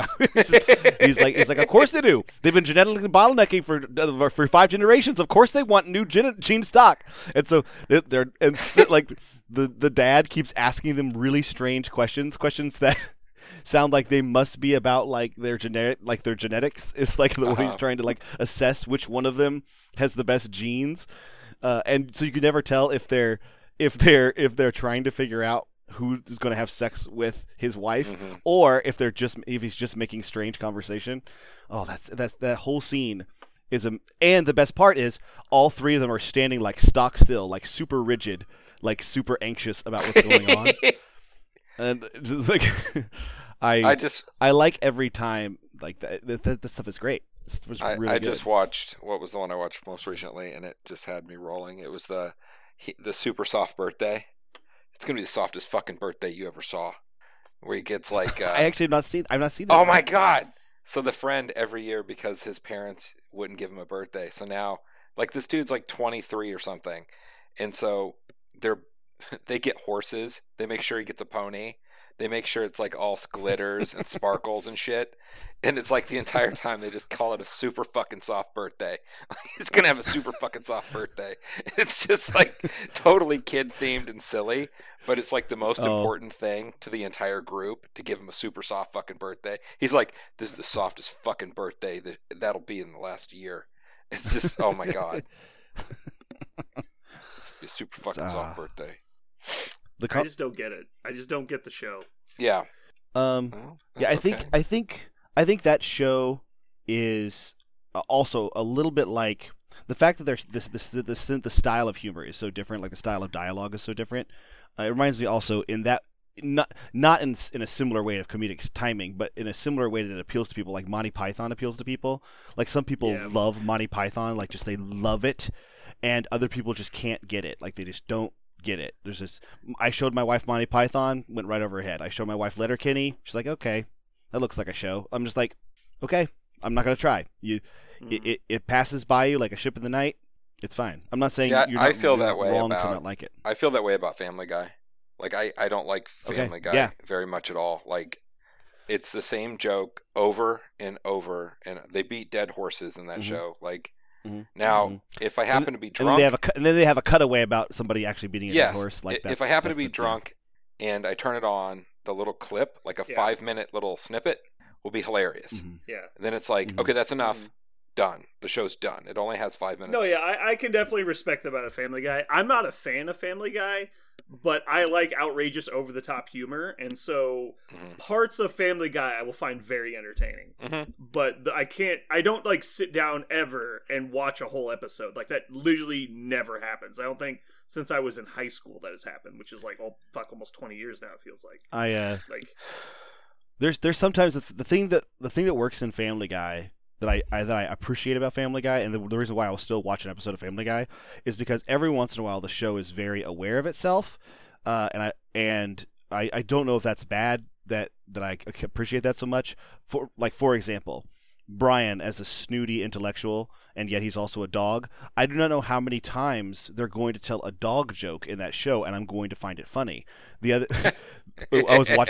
was watching an episode the other day, and Brian was talking to Lois, and Stewie just happened to be there, like in the scene, and Brian says something like, "I don't know, Lois. I feel like you could probably deal with something that could be like a psychosexual release for your tension. I know that Kafka said that you could relate to your inner self better if you understand your sexuality." And then Stewie, without breaking the conversation, says, "If you want, I can clean the poop off your butt with a pair of scissors." Just like he just says that, and the conversation continues. Right? Neither character acknowledges that Stewie said that, and that made me. I spit when I had my mouth out. I was just like, "Oh my god, that is so wonderful!" The dog with the hyper intellectualism, and then Stewie interjects for just a moment by saying, "If you want, I can get the poop off your butt with a pair of scissors." Like, I'm just like, "Oh my god, that's so funny! That's so fucking funny!" Oh my god! So that's what I really like about that show. Is it's and that's also what I like about Seth MacFarlane. He can be really obnoxious, and the show can be really obnoxious and in your face. But it can also, like, he himself. I don't know if you guys ever listened to him. He hates the solemnity equals seriousness. Like, he hates that you can't be funny, you can't laugh about something and be serious about it at the same time. And so, like, everything that he's ever touched, Ted, A Million Ways to Die in the West, like, it's all about pointing out how utterly ridiculous everything is, constantly.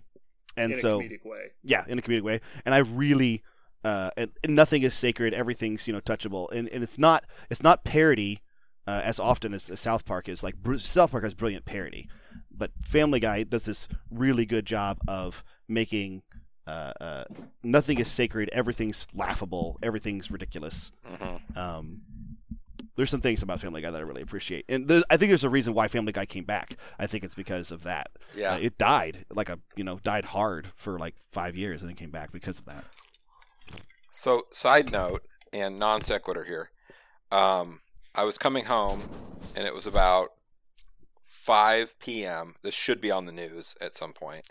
Across the highway, I see on the other side of the highway on I-70, some dude running down the hill and then trying to go across the highway during fucking rush hour. He stops. Rush hour Steve. So he stops some traffic. He manages to get most of the way, and here come cops down the hill. And this is right by the Royal Stadium-ish. So cops come running down the hill. And then all of a sudden I see in the distance that there's several trooper cars, like, zipping up the direction of the flow of traffic, which is the opposite side of mine. At this point, my side is stopped because they're watching the scene unfold. And so the other side is stopped. And this is 6-8 lanes of traffic. I-70 and fucking... Anyway, I'm right there. This dude makes it across, and I'm like, shit, I locked my doors. I'm like, this motherfucker's going to jump in my car or something. Is that close? And like, he's right in front of me. So then the cops are chasing him. One cop slams his car into the guardrail, doesn't hit it, but just slams shut sideways, stopping traffic. And both of those guys jump out and chase this guy across the other side of the highway. And then more cops come. Yeah, more cops come across, and people are just running across this fucking highway. And because of all the traffic stopped, I didn't see how it all unfolded, like the end result. Mm-hmm. But that was the craziest shit ever. Like, this was rush hour traffic, and some dude straight up runs across. I thought I was going to witness a death. Like, this dude I thought was going to die for sure. Then I thought I was going to watch cops die because they did it too. Yeah. Like, they're just running through traffic. Dude, it was insane. So then I've been looking at the news all night just waiting for that to pop up. And apparently in Blue Springs this morning, some dude got off work, tried to cross the highway, and got murdered. I'm like, good Lord, guys. It's a highway. Folks. Calm down. Yeah. But yeah, that happened today. That was crazy. So the guy, did he look like he was like going somewhere? Or was he actually just like going in one direction, or was he going back and forth evading them? Like what? I'm trying to picture this in my mind. Basically, once he slowed the first one down. He was just trying to evade the cops. Yes, he was trying to get across the highway. The highway, trying to get away from them. Yeah, so he would manage. Like, surely the helicopters and the cars can't follow me across the highway. So he managed to slow the first car down, and then when the first car slowed down, everybody else started slowing down because something was up. Mm-hmm. And then he managed to get across. And then Frogger championed his way to freedom. Pretty much. I don't think so. The cops had guns drawn. Like, they came across the highway like serious. And again, the trooper cars came and like went completely sideways across I-70, stopping 2 lanes of traffic dead because they can't go through a car. Mm-hmm. And then they ran across. And then on the hill, there was more cops like watching the situation unfold. I don't know what this guy did, but it had to be something. They don't chase you across a highway on foot unless you did something. So yeah, it had to be something like, if serious. You're like, hey, he shoplifted a Snickers, like, nah, let him go. Like, I'll pay for the Snickers. Like, we're not running through high speed traffic. Yeah. So I don't know. Again, it'll be on the news at some point and figure out what's going on there. But that was crazy. And of course, everybody's got their camera out. And then because they managed to all get across the side of highway I was on, I'm like, okay, guys, fucking go. No, everybody's waiting, like watching to see what happens to this guy. They want to watch a guy be shot or something. I'm like, we got to go home. Like, go home. Let's go. So yeah, this thing unfolded with like 20 minutes of just sitting still on the middle of I-70. It was crazy. God, I bet that shit was backed up for months. Oh, dude. And like I say, it was I-70's already pretty bad. Yeah, it was right, like, it was the Adams Mart parking lot, I believe is what it was, where they came off of. Somewhere in that area. But, yeah, it was nuts. Super exciting. So, I almost got to hit a guy. Why didn't you just run him down, Jeremy? I didn't know. Could have saved everybody a lot of headache. Yeah. I get a free one. I don't even take it. Mm-hmm.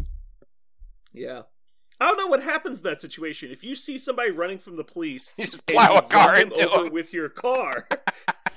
Like, are you a hero? Got him. I don't know. Like, and you're like, what are you doing? Like, I ran down the guy you were chasing. He was like, yeah, but like he was like just like laid on bail. Like, why did you kill him? Like, we were trying to catch him to tell him something. Yeah, I don't know. Yeah, got him. You're welcome. I think you're looking for your welcome. Yeah, I was gonna say everything turns into a scene from Iron Man 2 all of a sudden. You're like, yeah, just hit him again. Like, what's going on? I don't think the city would probably press charges, but the guy could, I guess, if you hurt him. Like, they'd have to. I thought he was going to jump in my car. There's been situations where civilians have aided in apprehensions, but it's usually like, basically the cop tries to detain a guy, he fights, the cop tackles him, and basically they're just brawling on the ground, and then like bystanders will come up and like help them restrain the guy because basically the cop's just getting the shit beat out of him. You're like, we need to stop this, guys. Like, we don't want to see a cop get murdered while trying to apprehend a violent criminal. But like, I don't know what happens if you just like run someone down who's fleeing the police. Like, I don't know what the protocol is on that. I think I don't think you could use. I don't think you could use a weapon to help the cops. I don't think that like a vehicle. I almost just spit taked all over my keyboard. I just imagine it's just like a motorcycle fucking flying, and you just like turn sideways, like drift it straight into somebody, and just like step off. The bike going 60 miles an hour into some dude. Got him. You just like drop kick a guy off of a motorcycle. Like, oh God, guys, I helped. You gotta call call your insurance company. All right, we should probably get started. That was pretty good pre-ramble about nothing. Yeah, that was interesting hypothetical. I wonder if vehicular manslaughter could be, pardoned if it was. I mean, obviously, I think ideally, because if you're already slowing down, I don't think you could hit him hard enough with the car to kill him unless some really awkward stuff happened. But like, what if you just take him out and he rolls up on your car and falls down and then he gets arrested? Do you get a commendation or do you get arrested? I don't know what happens. And also, obviously, Dr. there's Peppers with the president. There's also the whole idea of are you at a complete stop? You see the guy 100 yards away, and you're like, "Oh, here we go!" And then you're like, "Are you?" And you're running him down, or are you just driving and you see him and you somehow make the split-second decision just not to brake and just go ahead and let it happen? Well, what if you just brake slightly less than the amount you needed? Right, just enough to kind of clip him. Just if you're a hunter, if you're a hunter and you see a deer jump across the road, you're like, "I haven't had a kill this year," and you just let it happen. Yeah. I got a tag left. Yeah. You're like, boom. Yeah. Just is that similar? I don't know. I guess it's between you and Jesus at that point. Did you guys see the Grand Canyon episode of Always Sunny? Mm-mm. I'm sure I did. They load up the car. They load up the Range Rover, and they're like, all right, we're going to the Grand Canyon. It's everyone but Dee. Dee's not going because they haven't told her. But they're about to pull away from the bar, and Dee shows up. And they're like, damn it. Now we have to tell her where we're going, and, she's going to want to come with us. So, yeah, of course. So they all load up in the Land Rover, and they're driving around. And I can't remember. I think, there's a guy riding a bicycle in the traffic. And they're annoyed because he's not going fast enough. And it's Philadelphia, so you speak your mind, right? And so Mac leans out the window and starts screaming, hey, a-hole, get the hell out of the fucking road, all this stuff. And the guy flips him off. The guy on the bike flips off the Range Rover behind him, blaring the horn on a side street. It's what are you doing? And so he's like, oh yeah. And they're all drinking in the car, open containers everywhere. So he's like, watch this. I'm gonna fire one past his bow. And he gets up sitting on the windowsill of the car, takes a full beer bottle and winks at the guy and nails him in the head with it. And he's immediately ragdolls to the ground. And they run over his bike, almost run him over, and then come to a screeching halt. And then they get out. It's like, is he dead? And then he slowly stands up all wobbly and then pulls a tire iron out of his backpack. Like, shit, go. And so drive away. And they drive, and then they find out that the in Charlie's words, you got a whole lot of bicycle wrapped around your drive shaft. And so they have to go back to the bar because the Range Rover's been disabled because there's too much mountain bike wrapped around the drive shaft. Oh my gosh. And then they take Dee's car to the Grand Canyon. And then, things like that keep happening. It turns out you shouldn't throw beer bottles at pedestrians, I guess. Oh my god. Oh my god. That was one of the funniest episodes in real time. It's not the best rewatcher of the series, but oh my goodness. That one, the first time you watch it, is just gold. I think it's a fairly early one, too. I think it's only season 3. All right, let's get into this, guys. All right. I really liked the different podcast name every week, but I'm enjoying the catch line much more, so I think we're going to stick with this. The first 20 episodes were all just the alternate podcast names we were brainstorming when we were trying to come up with our name, which is why we came up with 7 names instead. Oh, God, yeah. Yeah, it was fun. I actually really liked it at number 20 it changed. I like that, too. That's good. Yeah. Well, I have a couple more in the bank, but I'm saving those for a rainy day. Oh boy, I think we don't need a post ramble today because that was a doozy of an episode. And John's gonna yell at me again if we go 4 hours. Oh God. Yeah. Oh boy. All right. Well, let's get out of here, dude.